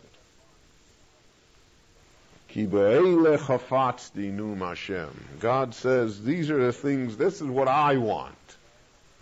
So if you want to be proud of yourself, if you want to say, look what a great person I am, look what I accomplished, look what kind of a human being I am. This is the measure. The measure is Haskel v'yodoa osi. Do you understand what I want? And if you would understand that, so then everything else falls into place. So that, in effect, is the consolation to the entire haftorah of bitterness which has preceded these last two psukim, because we can see a glimmer of hope that if we are able to somehow strive for those goals and reach those ideals, so then the Lord is on our side, then we're allowed to boast, then we're allowed to be proud of ourselves. And that is the task that the entire history of the Jewish people has placed upon every generation of Jews, to attempt to search out and find the Ribono Shel Olam and follow his path and his way of life and his goals and definitions for us. JM in the AM, my thanks to Rabbi Wine. As I said to him last week on the air on Friday, his contribution to our 9 days format in general is amazing, and what he does for us, Dafka on Tisha B'Av and the couple of days before, is really incredible. All the different lectures regarding this very sad and important period of time. JM in the AM, as we get set to close out a JM in the AM broadcast for Tisha B'Av morning, I want to thank Rabbi Goldwasser for the amazing Kinot presentation. I have some reminders. First of all, in terms of our schedule, Matis will be doing tomorrow the 10th of Av special with the stories of Reb Shlomo Kalbach. And I thank Matis in advance. We'll get back to a regular program, quote-unquote, during the live lunch on Wednesday, tomorrow, which Avrami is going to conduct between noon and 2 o'clock, a little bit later than usual, so he can transition into regular music at that point. Thursday will be at Yom NCSY in Israel. Friday with the NCSY summer programs in Israel. Please tune in. The shows we do with NCSY are always great, very high-spirited, and the perfect mood for post-Tisha B'Av building up to Shabbos Nachamu. Our weekly update will return next week. So we are getting ready for a wonderful journey to the Holy Land, and I thank you all for your good wishes in that regard. Don't forget that Charlie Harari at 6:30 p.m. on the Nachum Segal Network. 6:30 p.m. Eastern Time today on the Nachum Segal Network will host The Missing Link. What is the missing link to bringing the Geula? Charlie Harari with an amazing panel today to wrap up with Project Inspire, to wrap up Tisha B'Av. 6:30 Eastern Time right here at the Nachum Segal Network. Make sure to be tuned in. And, of course, don't forget to bring your talis and tefillin at 2 o'clock to the Isaiah Wall, 43rd and 1st. That's on 1st Avenue, across the street from the UN, at 43rd Street. Bring your talis and tefillin and get ready for the Tisha B'Av Mincha service, which is always inspiring. Achenu b'Yisrael and Achim Achem, our brothers and sisters in Israel, we are with you. It's your favorite America's one and only Jewish Moments in the Morning radio program. Heard on listeners-sponsored digital radio around the world on the web at NachumSegal.com, on the Nachum Segal Network, and, of course, on the beloved NSN app. And that will close out our Tisha B'Av program for this morning. More of Rabbi Wine's Tisha B'Av appropriate lectures are coming up between now and 1 o'clock before we switch back to our 3-week stream format. And then at 6:30 Eastern Time, Charlie Harari live on the Nachum Segal Network to help everybody close out the day of Tisha B'Av. Have an easy and meaningful fast, everybody. Next time I speak with you, it'll be from the Holy Land, and I'm very much looking forward to that. Till then, Nachum Segal reminding you, remember the past, live the present, and trust the future.